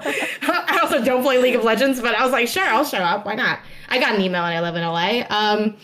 It tasted kind of tasted like seltzer-y to me, like sweet seltzer-y. So like as someone that likes like LaCroix and like flavored waters, I thought it was actually pretty solid. Mm-hmm. But yeah, so I've been thinking about this for a while. That's good. I like the champagne idea. I feel like there's something there with like champagne no more or something for a health pickup or sham. Oh, like a pun? Champagne pun? Yeah. There's something there. I just imagine them being like densely bubbly. Yeah, definitely carbonated, heavily carbonated, right? Yeah. Really? But how do you take it quickly enough? Because you can't chug a carbonated drink like that. You burp you'd be a lot. Burping. Yeah. The status effect would offset the benefits. I feel like it would be thick and syrupy, actually, kind of like an actual like medicine. Like that honey. Like a Pepto. Yeah. Thing. I hope not. I mean, it's not. It's supposed to be tasty. I don't know if it's like an XP thing. Like if it was giving you XP, I think it should be challenging to drink, right? Wouldn't that make sense? Yes, Maybe. I don't. That feels like it's based on a like medicine has to taste bitter, whereas I'm more of a spoonful of sugar helps the medicine go down. Nature's medicine. Yeah, Well, Jenna, sugar. a spoonful of sugar isn't any better than a cola if you're taking it for medicine. Yeah, not better than champagne either, and yet bottoms up. I think HP probably, it's either going to taste like a green juice, like a green smoothie, like a spinach strawberry smoothie, or it'll taste like electrolyte water. I think would be like the two different flavors of electrolyte water. So I always associate potions with like health potion with red. Am I dumb? Yeah. No, I'm red for health. Well, yes, blue but they have nothing to magic. do with the color red. I think red or green is what I associate with health. Well, because just when you said and blue green, for magic. Yeah, and also in my head, I don't know why, but HP potion I feel like would taste good and mana would taste bad. I don't know why. I can't. I don't have a reason for that, but for some reason I assume that's what it would be like. I feel like mana should make you just feel like super energized, like something that just makes you feel Like a Red Bull? electrified. Yeah, something kind of like a Red Bull. Probably has a lot of B vitamins in it. How would you feel about a game that just gave you like a specific drink, like you gain HP just by drinking lemonade or something like that? Pro, against. Oh, I mean they did it in Death Stranding, and I don't like it there. Well, that's because that's a shameless. I'm not saying like drink this Minute Maid lemonade and that's going to restore your health. See, I feel like when Death Stranding did it, like you could say it was a sellout move, or you could say it was camp. I like to think of it as a camp design decision. Like I love how stupid that was. Yeah, but if it was camp, he could have not taken money for it, and then I'd agree and say, okay, he's the auteur. Everyone it's pretends that he is. capitalism, you know. Is it it's all the fun things filtered into me. Is it camp because he urinates? Is that the thing that kind of pushes it over into being camp? I think it's camp because it's Kojima. Like I don't know, he can just do anything. The and drink I'm like, thing specifically. You know, yeah, do your art. He had Snake wearing a Mountain Dew shirt and like Metal Gear Solid 3 online multiplayer and stuff. It's that thing that Leo said once, which I always think about all the time, which is like in the end credits of a movie, it should say whether it was supposed to be stupid or not. Like, like actually, it was supposed to be dumb. Yeah, and I think and like that's what it should be. Like whenever Sam Bridges is drinking Monster Energy, it should have like on the bottom of the screen, like, this is meant to be dumb, signed Hideo Kojima. There's a Kojima anecdote I always think about is like, it was the making of Metal Gear Solid 2. There was an interview with him, and he talked about, you would go into lockers, and in some lockers on the inside would be these pin-up pictures of sexy ladies. And there was like, you could zoom in the camera, and like during some design meeting, he's like, oh, when you zoom in the camera, there should be like a kissing sound. And then people were like laughing. And then they came back the next design meeting, and he was like, you guys didn't implement that sound. And they're like, you were serious? Like nobody thought he was serious. Oh man, I don't claim that one. That's too much. But the for games that have done that, I mean, Sunset Overdrive has Overcharge, but I don't remember if that was just like a special, like filling a special meter, because I don't think it was HP. I remember. I mean, that whole thing. Overcharge was like a plot driver too. Right. Yeah. Overcharge was everything. That's like how the outbreak happened. Yeah. I drank a promotional can of that at some event. How was it? It was like an orange energy drink, and it was fine. Yeah, that's about what I expected. I would love if an HP was like an Orangina. That might be my optimum. Like, not what I think it is, but what I would want it to be. Mm-hmm. I accidentally clicked a thing. Chandler asks a very important question. I miss Ben Reeves. Can he take a minute to reassure me that he's happy, healthy, and doing well out there on his own? Yeah, at least 2 of the 3. All right, start the clock. 1 minute. What was this guy's name? Chandler. Hey, Chandler. Using up a lot of time. Thank you. Thank you for writing in. I want you to know I'm happy, I'm healthy, and I'm doing well. Okay, yeah. You got a lot of time. Editing the gun to his head when he did that straight to Cam. Jeez. It's all for Chandler. I am good. I feel great. It's like looking off to the side. Yeah. Aaron Hurd asks, when you get to name your character in a game, do you A, use your real name, B, have a go-to video game name, or C, come up with a new name each time? It's my name. I think it depends on. That's interesting. I never do my own name. It depends if I'm like if I'm going to be playing myself, like if I'm going to model the character after me, which I don't often do, but if I'm gonna, it'll get my real name. But if I don't have the option to like customize it at all, I do have a fake backup name that I always go to. Yeah, I will always. They don't really do this much anymore, but certainly in like classic 16-bit RPGs, I would always take the name that they suggest for the character. Like I would never make up my own names. Usually I just go Kyle, but if I am playing as a female character, which I usually do given the choice, I change it to Kylie. K-Y-L-I-E. That's nice. Just because, I don't know. It's funny to me. I actually do that a lot, Kyle. Like half the time I'll just like do the default name, whatever it is. Like if there is a default name. Yeah. Or especially with Zelda, I always, at this point, I do Link. I did do that too, just, actually. I don't know why. I think when I was a kid, He's Link. He's not me, he's Link. Yeah, exactly. That one always hit me a little weird that they even let you do that. I still wouldn't make myself me, it'd just be Janet, but it's like, that's definitely Link. But I don't know, Link is like, Hero of Time could be anybody, you know what I mean? Oh. Yeah. He's too iconic, I think. Ben, when you choose your own name, or like when you customize the name, is it the same name every time, or you got like a Rolodex? How you doing this? Well, so I said I don't pick my own name, but sometimes I do write Jammin, which is just like a dumb high school nickname, which is kind of Ben Jammin is my full name, right? So Jamin. Ah, cute. But it doesn't feel like it's my name, if that makes sense. Otherwise, yeah, sometimes it's just like, sometimes I'll do the randomized name, or sometimes I'll just do like the first name that pops into my head, or, you know, sometimes it's a historical figure like Abraham Lincoln or something, because I think that's funny. It is funny. It made me laugh. Let's see. Travis Manick says, hello, friends. And he has 2 N's in friends. Says, Kyle, you've said before that you dislike the joke from the movie Moana, where Maui signs his name with a chicken and calls it tweeting, since it's a fictional world making a joke related to the real world. Yeah, I hate that. It's the worst joke in that otherwise great movie. My question is, if Twitter ever goes away, will this joke now become acceptable? Oh, excuse me. Will this joke now become acceptable, since it technically no longer references a real world thing? No, I'll still hate it. Twitter doesn't see, like, if Twitter goes away, it doesn't become fictional if it goes down. What if somebody goes back in time and kills Twitter before it's born? Would that... And then it's that meme image of, like, paradise on Earth. Oh, yeah. Hey, that's where Threads is taking us, you guys. Get on board. No Threads love? No, I'm just kidding, guys. I'm on Threads begrudgingly. They got to fix that main page. It's awful. Terrible. Also, turns out the people I follow on Instagram, some of y'all don't got good thoughts to write out. Okay, you only have pretty pictures. I'm sorry. I was there for the aesthetic, but you're not good at, like, actually saying things. Not all, but just some. It's just different mediums, you know? My Instagram sucked. Like, I'm good with words. My pictures, they're not good. You know, we all have strengths. Let's see. Travis in Fargo says, what happens in your brain when you listen to audio content? With podcasts and audiobooks, do you imagine what the speakers are describing, or do you just think about what the people you're listening to look like? Neither. I like this question because I don't know if I've ever thought about this.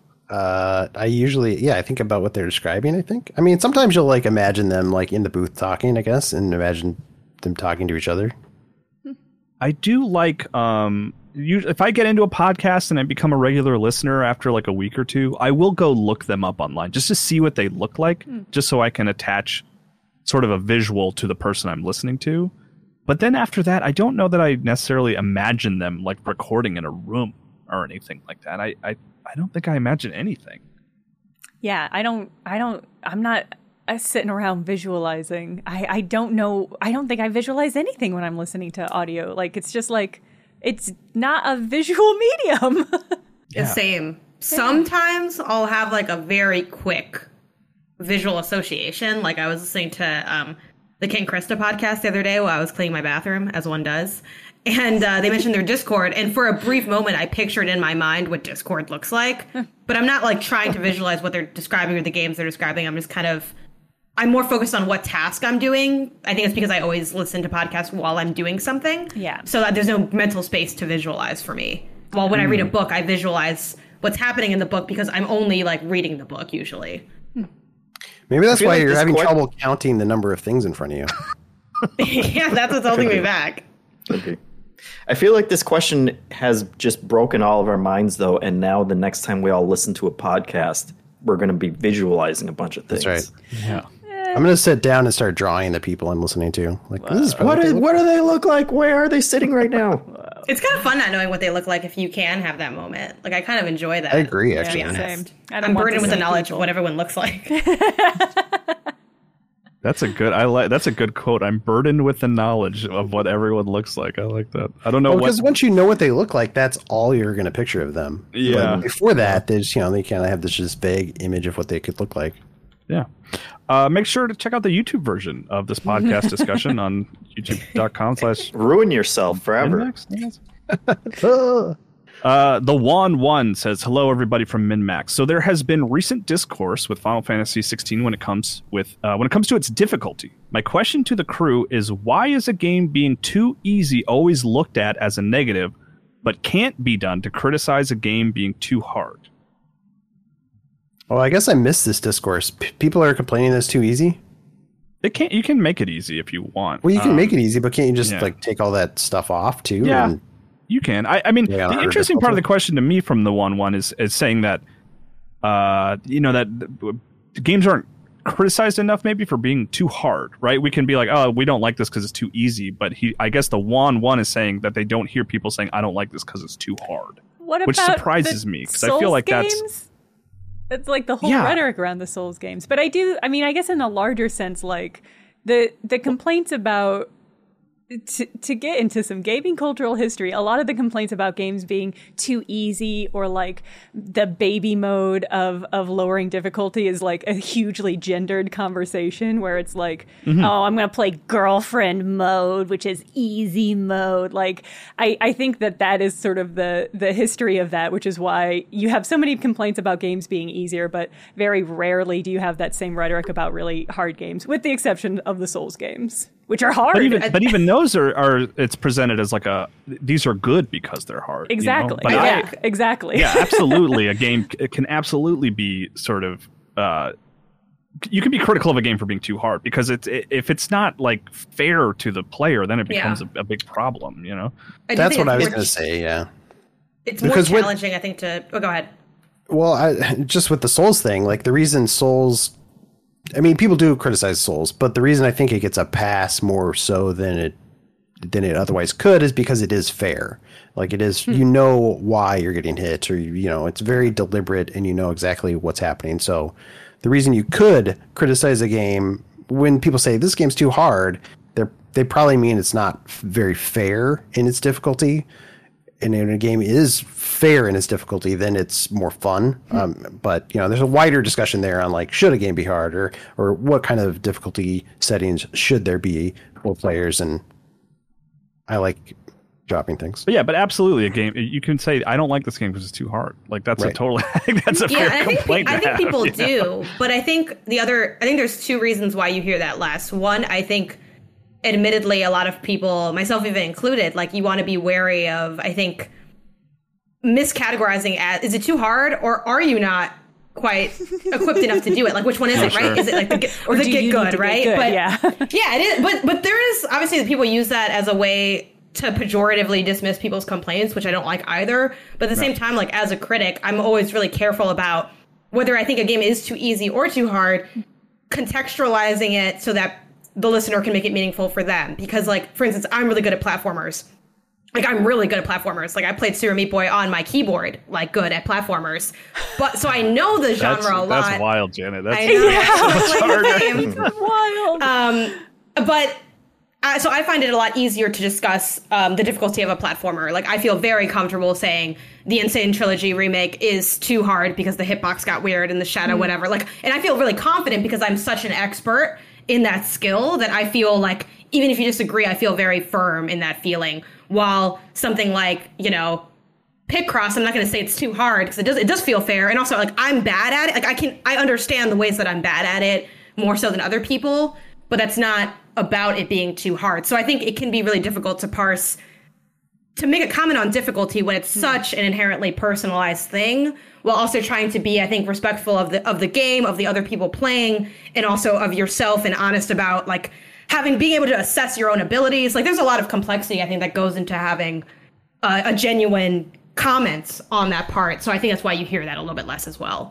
Yeah, but I think the people who aren't having that kind of internal conversation with themselves, they're more than happy to say a game is too easy because that means I'm cool and I'm really good at games, versus saying a game is too hard because that means I'm a fake ass gamer. And exactly. And I think that does have, to some extent, a cooling effect on like professional critics as well, where it's like, it is probably easier for us to say, I think this game is a little too easy. And it does kind of push us towards the idea of like, well, I think that game's too hard, but I can't say for sure because like maybe it is a balance. Maybe I'm just not good enough. And that, I don't know if that's for the better of games criticisms or games discussion. And I am more than happy to say, like, when I think a game is just too damn hard, and when it's imbalanced, and when they don't give you the options, like I understand, like very very few. I'm always in the camp that like very few games can pull off what From Software does, where they don't give you the option, but it's balanced enough that most people can get into it if they want to. But I'll call that crap out all the time when I feel like it's not fair. And maybe it is just me and I'm not good enough at those games. But you know what? I play a lot of games, and like if I'm not having fun, I will tell you that I'm not having fun because it's too difficult. And also, like, shout out real quick, I started playing Dead Cells again because like the PS5 update was free for some reason, and I don't even know if I had the PS4 version, but I saw like some article that was like, you can download it right now for free, and I started playing it, and like at some point, I don't think it was in it from the beginning, but at some point they added an assist mode to that game where they just let you, like when you start the assist mode, they say like, hey, this is meant to be a hard game, but we feel that it's, like pretty straightforward to play. And like, so we obviously have our choice of difficulty, but then they say like, but like that's arbitrary and you should just put it to whatever you want. And they give you the ability to change completely like how much health enemies have and how much damage that they do to you. and so like I bumped those sliders all over the place and I'm having so much more fun and I've gotten so much farther in that game than I would have otherwise. And I super appreciate that. I wish more people, I wish less developers went the like tour like, oh, I'm going to make a really hard game for true gamers, and like just give people that option. Yeah. Let people choose for themselves. Yeah, I think just a sort of full circle. I think actually Final Fantasy 16 is a pretty good solution for that, honestly, of just letting you like equip things to just make the game super easy if you want. If you want story, boom, that's how you approach it. That's why I was surprised to hear that discourse even exists, because I was like, well, there's so options. You can make it harder if you want, or you can make it easier if you want. Like I think, yeah, like you said, Kyle, I think that actually has some really good options there. People like to argue about things, it turns out. No, Tyler, they don't. Tyler Kasishki asks, how does everyone handle TV show openers? Watch it every time to set the mood / tone. Always skip to get straight to it. Only watch it if it's good. I'm curious, Jenna, you're turning your head. I'm curious if you thought I was asking a different question, or what you thought it was being asked. What you were asking. Like, what do I do with TV show openers? Nothing. What? When you make your own TV show, how do you handle your opening? If it's a week-to-week show, like if I'm watching it once a week, I don't skip it. I savor it. But if I'm like watching episode, I'll usually start skipping. Yeah. If I'm binging the first couple episodes, I'll be like, yeah, I'm gonna watch the theme. But then after you hit like the 3rd, 4th, 5th episode in a day, it's like, okay, let's keep this party going. Yeah, I would always skip that Lost intro. Too long. If it would take me the length of like the opener to find the remote and press the skip button, then I won't even try, and I'll just sit there. But yeah, any longer than that, I'll probably skip it. Yeah, it kind of depends on what it is, how many episodes I'm doing. I binged, I don't know if I finished the series. I don't think I did. Orange is the New Black. I kind of fell off when everyone did. If you know, you know. It's like, anyway, but yeah, right? Yep. Anyway, Orange is the New Black. That is one opener that like both I love and absolutely hate. Like the song, the animal song, chap, because I hear it so much. And I think I was watching that show before we had the skip intro option, I think, on Netflix. Dark days. So like me and my friend were just binging the show, and it's like a full song. It's like, and we just, it was like that thing where you like hear it so much you hate it. But then it kind of comes back around again. You get into it. But that I have a toxic relationship with that opening. So, Beef. Oh, please go ahead, Reese. I remember the Dexter intro being like super long, for like a minute and a half or something. I think I usually skip them. The one that I didn't skip for some reason was Cheers. We were watching that a lot during the pandemic, and I don't know, it's a good, catchy intro, and for some reason, never wanted to skip it. It's very cute. Yeah, is that on Netflix? Cheers. Where's that at? No, it was on Hulu for a while. I think the first 4 seasons are still on Hulu if you're interested. I don't know if maybe it's like a sickness that we all endured because of the pandemic, where I was like, should I go back and watch Cheers? You should. I did a front to back. Literally every episode is good except for like 2 of them. Yeah. Like it's wild the run they have on Cheers. I mean, I certainly have fond memories of it. I've watched a lot of it on Nick at Night as a child, but yeah, I think I might need to go watch some Cheers. Beefcake says, if you have $88 in store credit at a used game store, what would you buy? Sincerely, an indecisive person. Picross 3D, because y'all just told me about it, and this is $80 free, and I still got some money left over. That's the first thing I'm buying.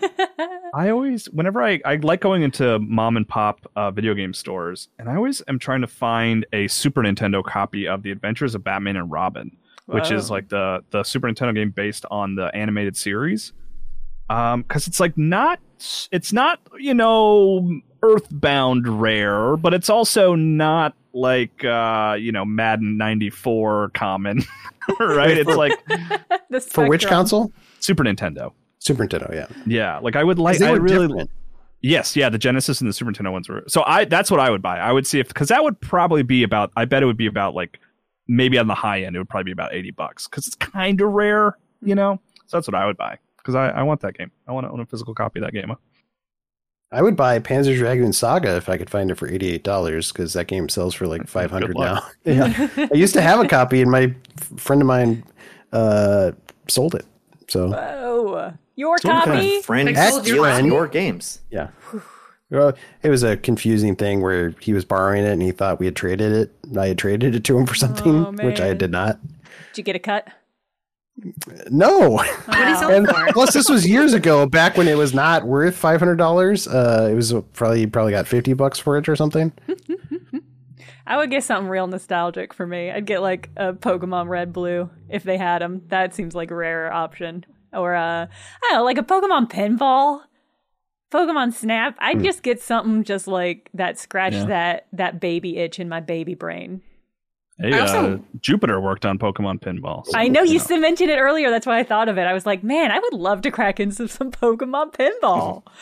In general, if I'm not like hunting for something like really specific in mind, which I rarely am, I'm just not. I have a lot of stuff, but I'm not really a collector. It's just random things. I love to just look at whatever console of choice and like kind of see what the equivalent of low to high is there. That's like how I got into Loco Roco. Like I had never personally heard of that game. I know it's not like a super obscure game or anything, but I wasn't familiar with it. It was when I was a kid, so I wasn't like talking to 800 nerds every week about games. So and it was really cheap. It was like $9. And I love that game. Huh? So I love doing like having a moment of discovery within a game store like that. That's how I got into even, it's not mom and pop, but at GameStop, I was like, what's a multiplayer game that doesn't suck but is just kind of chill? And that's how I found Blur. And Blur, I love Blur. It very much is a 6 or 7 out of 10, but it's like I have so much fun with that game. So I think that's a really, it's a way that I really enjoy engaging with retail at this point in retro gaming. If you can find like 8 or 9 games like that are all like $6-7, you can it's really stock up. Barring all that, you can pick up Marvel's Midnight Suns along with the season pass. Yeah. Ben Reeves, the game of the year, 2022. We know it's coming. You would have had a chance at the end, Reeves, but now you've squandered it. No. I have a specific Loco Roco memory, Janet, where I had a PSP. They were pretty new at the time, and I was waiting for a college class, and this guy who was like, "Oh, you have one of those PSPs?" And he was like, "I heard they have like Gran Turismo on there and like Madden." Like clearly a guy who was like into like sports and racing and stuff like that. And he's like, "What are you playing?" And he like looked over my shoulder and saw I was playing Loco Roco, and he just was like, "What is happening?" Like I think he like walked away from me like disturbed that I like wasn't playing FIFA or something. On my sound full volume. The sound of the game is very playful. Did you know that they have Gran Turismo on it and Madden? That's where I learned. He's like, oh, they have real games on this too? You can also watch Hitch on there. I had that. I think I still have my copy of Hitch for UMD. I sat down on the couch and watched Spider-Man 2 in full on my PSP once, and was like, I don't know why I did this. I watched Batman Begins on there, and I had the Logitech speakers, which back in the day were like $80, which is like way more than $80 now. And I'd like hook it all up and have this like mini movie set up. And I sat there, I put on Batman Begins in my like childhood dining room. I made a sandwich that was like 2 tiers, and the in-between tiers had hot Cheetos in them. Incredible. And I had the evening of my young life. So yeah. If I had an evening like that now, I'd be like, what a great day. I don't care what your plans are. You can't tell me what you're doing tonight is better than what I just described. You can't. No, you can't. Oh, that's perfect.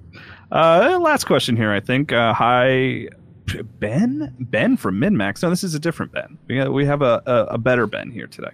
Wait, you guys have multiple Bens here? I'm talking about you, Ben. You got to keep one. We see the one we had. He's out of rotation, so that's why we got to keep one in stock. That's you. Get rid of the old, in with the new. The that's old right. used up Ben. By the way, they say it's pronounced Dordogne. They say, which maybe I'm mispronouncing their correction. I think it's Dordogne. Dordogne. I mean, if it's a French word, it would be like Dordogne. Yeah, like that's kind of that sounds more right. Somehow. Which maybe that's what Rich here has how they're spelling it, and maybe I'm just butchering their attempt to. Like, someone told me it's like lasagna spelling. Okay. Let's see. I think the world would be a better place if we banned the word immortal from game titles. So games like Diablo Immortal, Immortals of Avium, Immortals Phoenix Rising. Yeah. What word would you ban from game titles? Resurgence. Legend.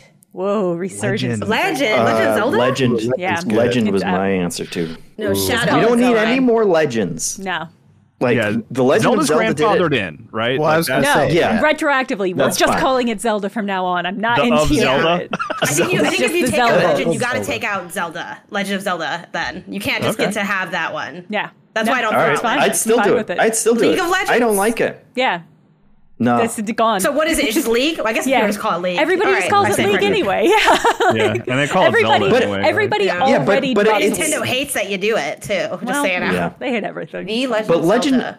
Legend just facilitates like bad non-titles because it's always just the legend of something. And the something is something you've never heard of. It's some in-game So Legend thing. of Mana? We're just getting rid of all of that? Yeah. Yeah. Yeah. Yeah, sure. Better titles.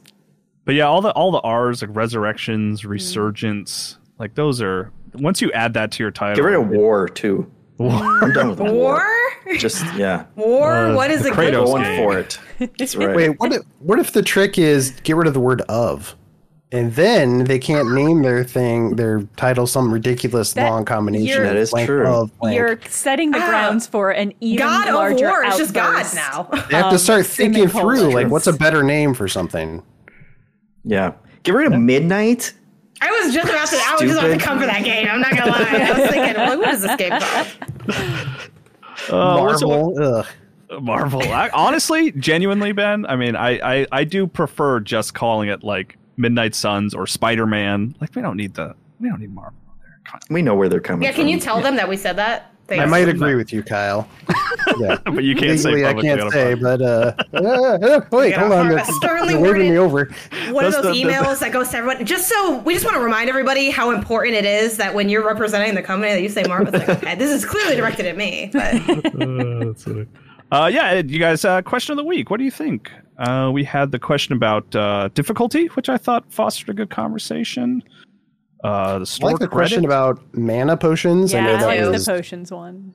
I feel like that's been asked a bunch of times at places, but I don't know. It was a good conversation. I just like talking about drinks.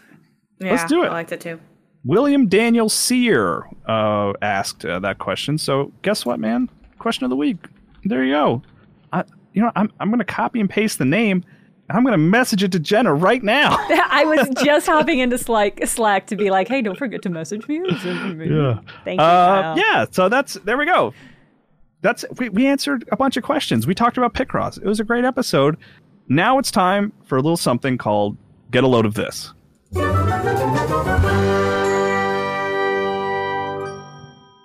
Jeff Market Fava, do you have a load of this for us to get? I do. Get a load of this.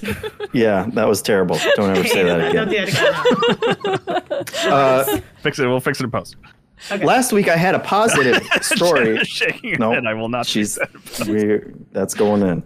Last week I had a positive story about artificial intelligence, but we're back on the crap train. And this is a video from the ITU, which is like a United Nations group put together an AI for Good Global Summit press conference in which they brought in a bunch of journalists to interview 9 different robots, and it went about as well as you could possibly assume that it would.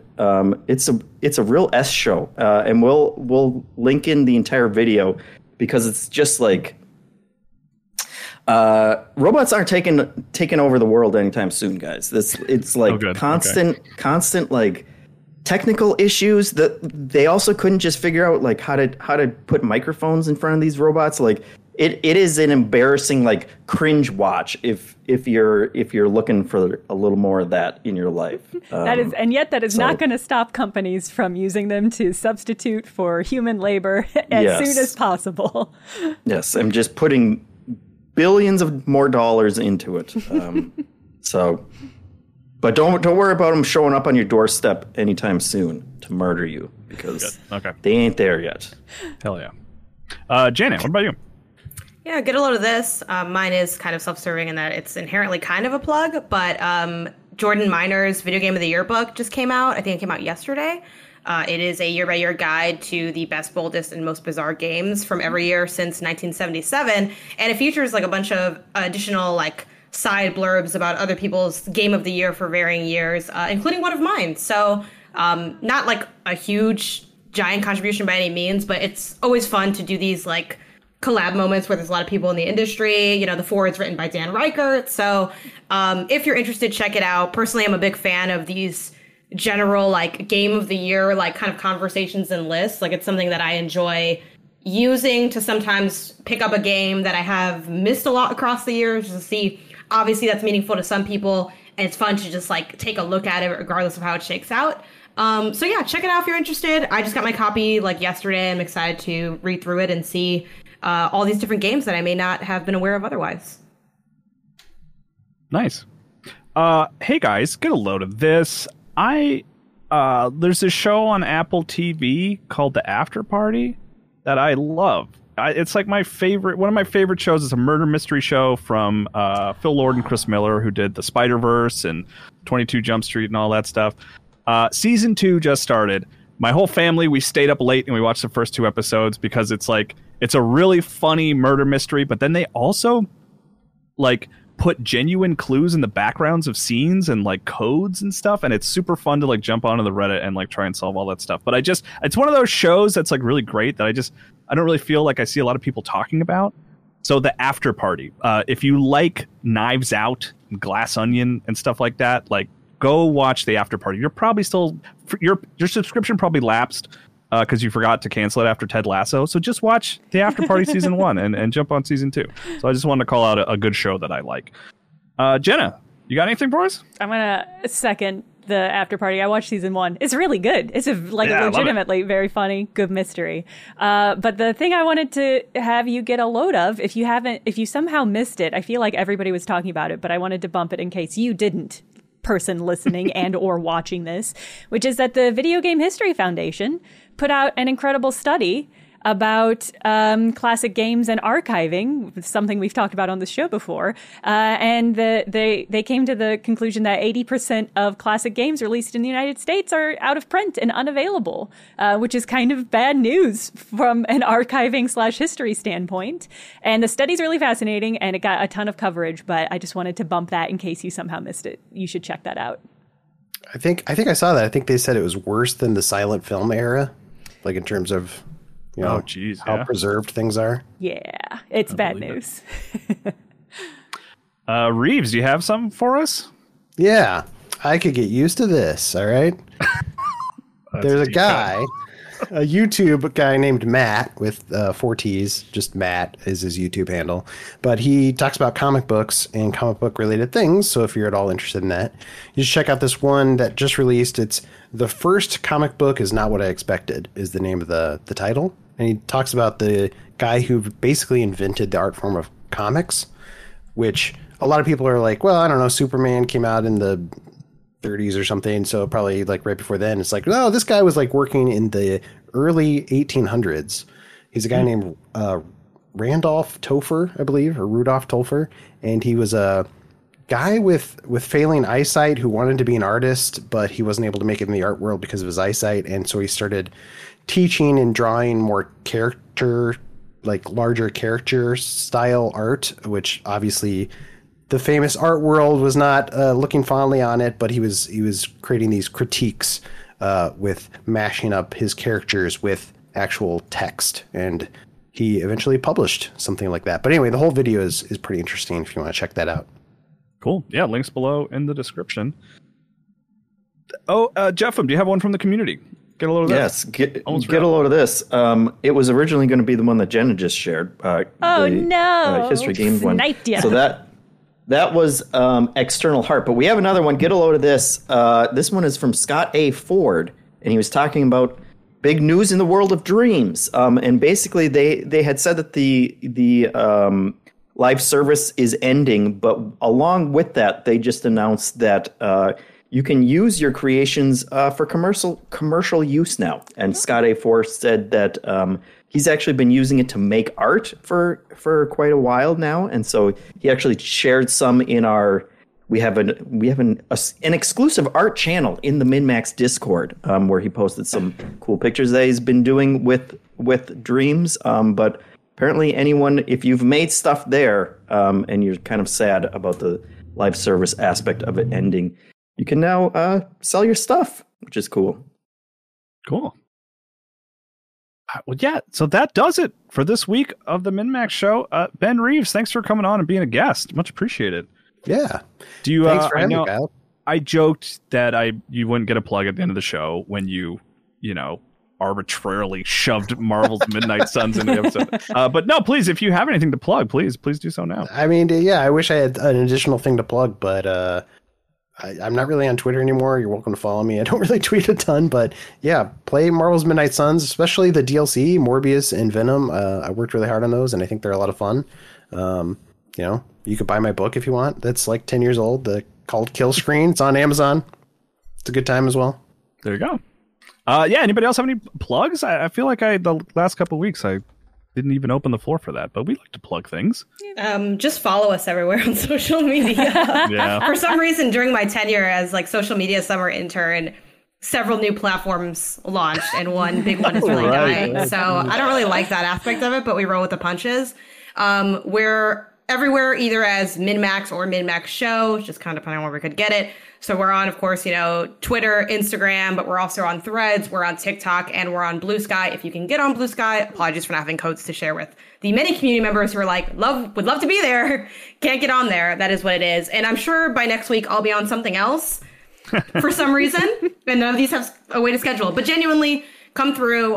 We do have some giveaways coming up. I'm not ready to announce those quite yet, but I'll definitely be posting about them on socials as they come up. It'll just be fun stuff like interacting with different posts and just kind of raffling things off. So, come check it out. Y'all have been carrying that in a lot of ways. I've been actually watching a lot more of our content, clipping things out. It's a blast doing the New Show Plus clips, checking out what Jeffem's getting up to and his forever running Tears of the Kingdom stream. So, it's a cool way to kind of taste test other content. You know, if you only listen to the podcast, check out the video versions of our stuff. Maybe something will speak to you and you'll find a new episode to get into. Cool. And at the time that you're listening to this, I believe the final episode of The Legend of Zelda, of Zelda, Tears of the Kingdom, Deepest Dive, don't I believe, promise episode anything. 4. Don't promise anything. We don't want to promise anything, but it has been recorded. The audio is up for Patreon subscribers. The audio is now available. If you're waiting for the video version on our YouTube channel, that'll come up. At some point. Yeah, at some point. This episode going up on YouTube has to take priority. So if I don't think I can get both of them done in time, then the Deepest Dive will come Friday. That's fine. Just know that it's coming soon. Right? Like, keep an eye out for it. And hey, maybe this is the push you needed to sign up for the Patreon to get that audio version of our Deepest Dive discussion. But yeah, thanks everybody for showing up. Thanks for indulging me talking about Picross. I love Picross more than is healthy. And be good, have fun. Let's go. Yo. Don't pick your nose, pick Cross.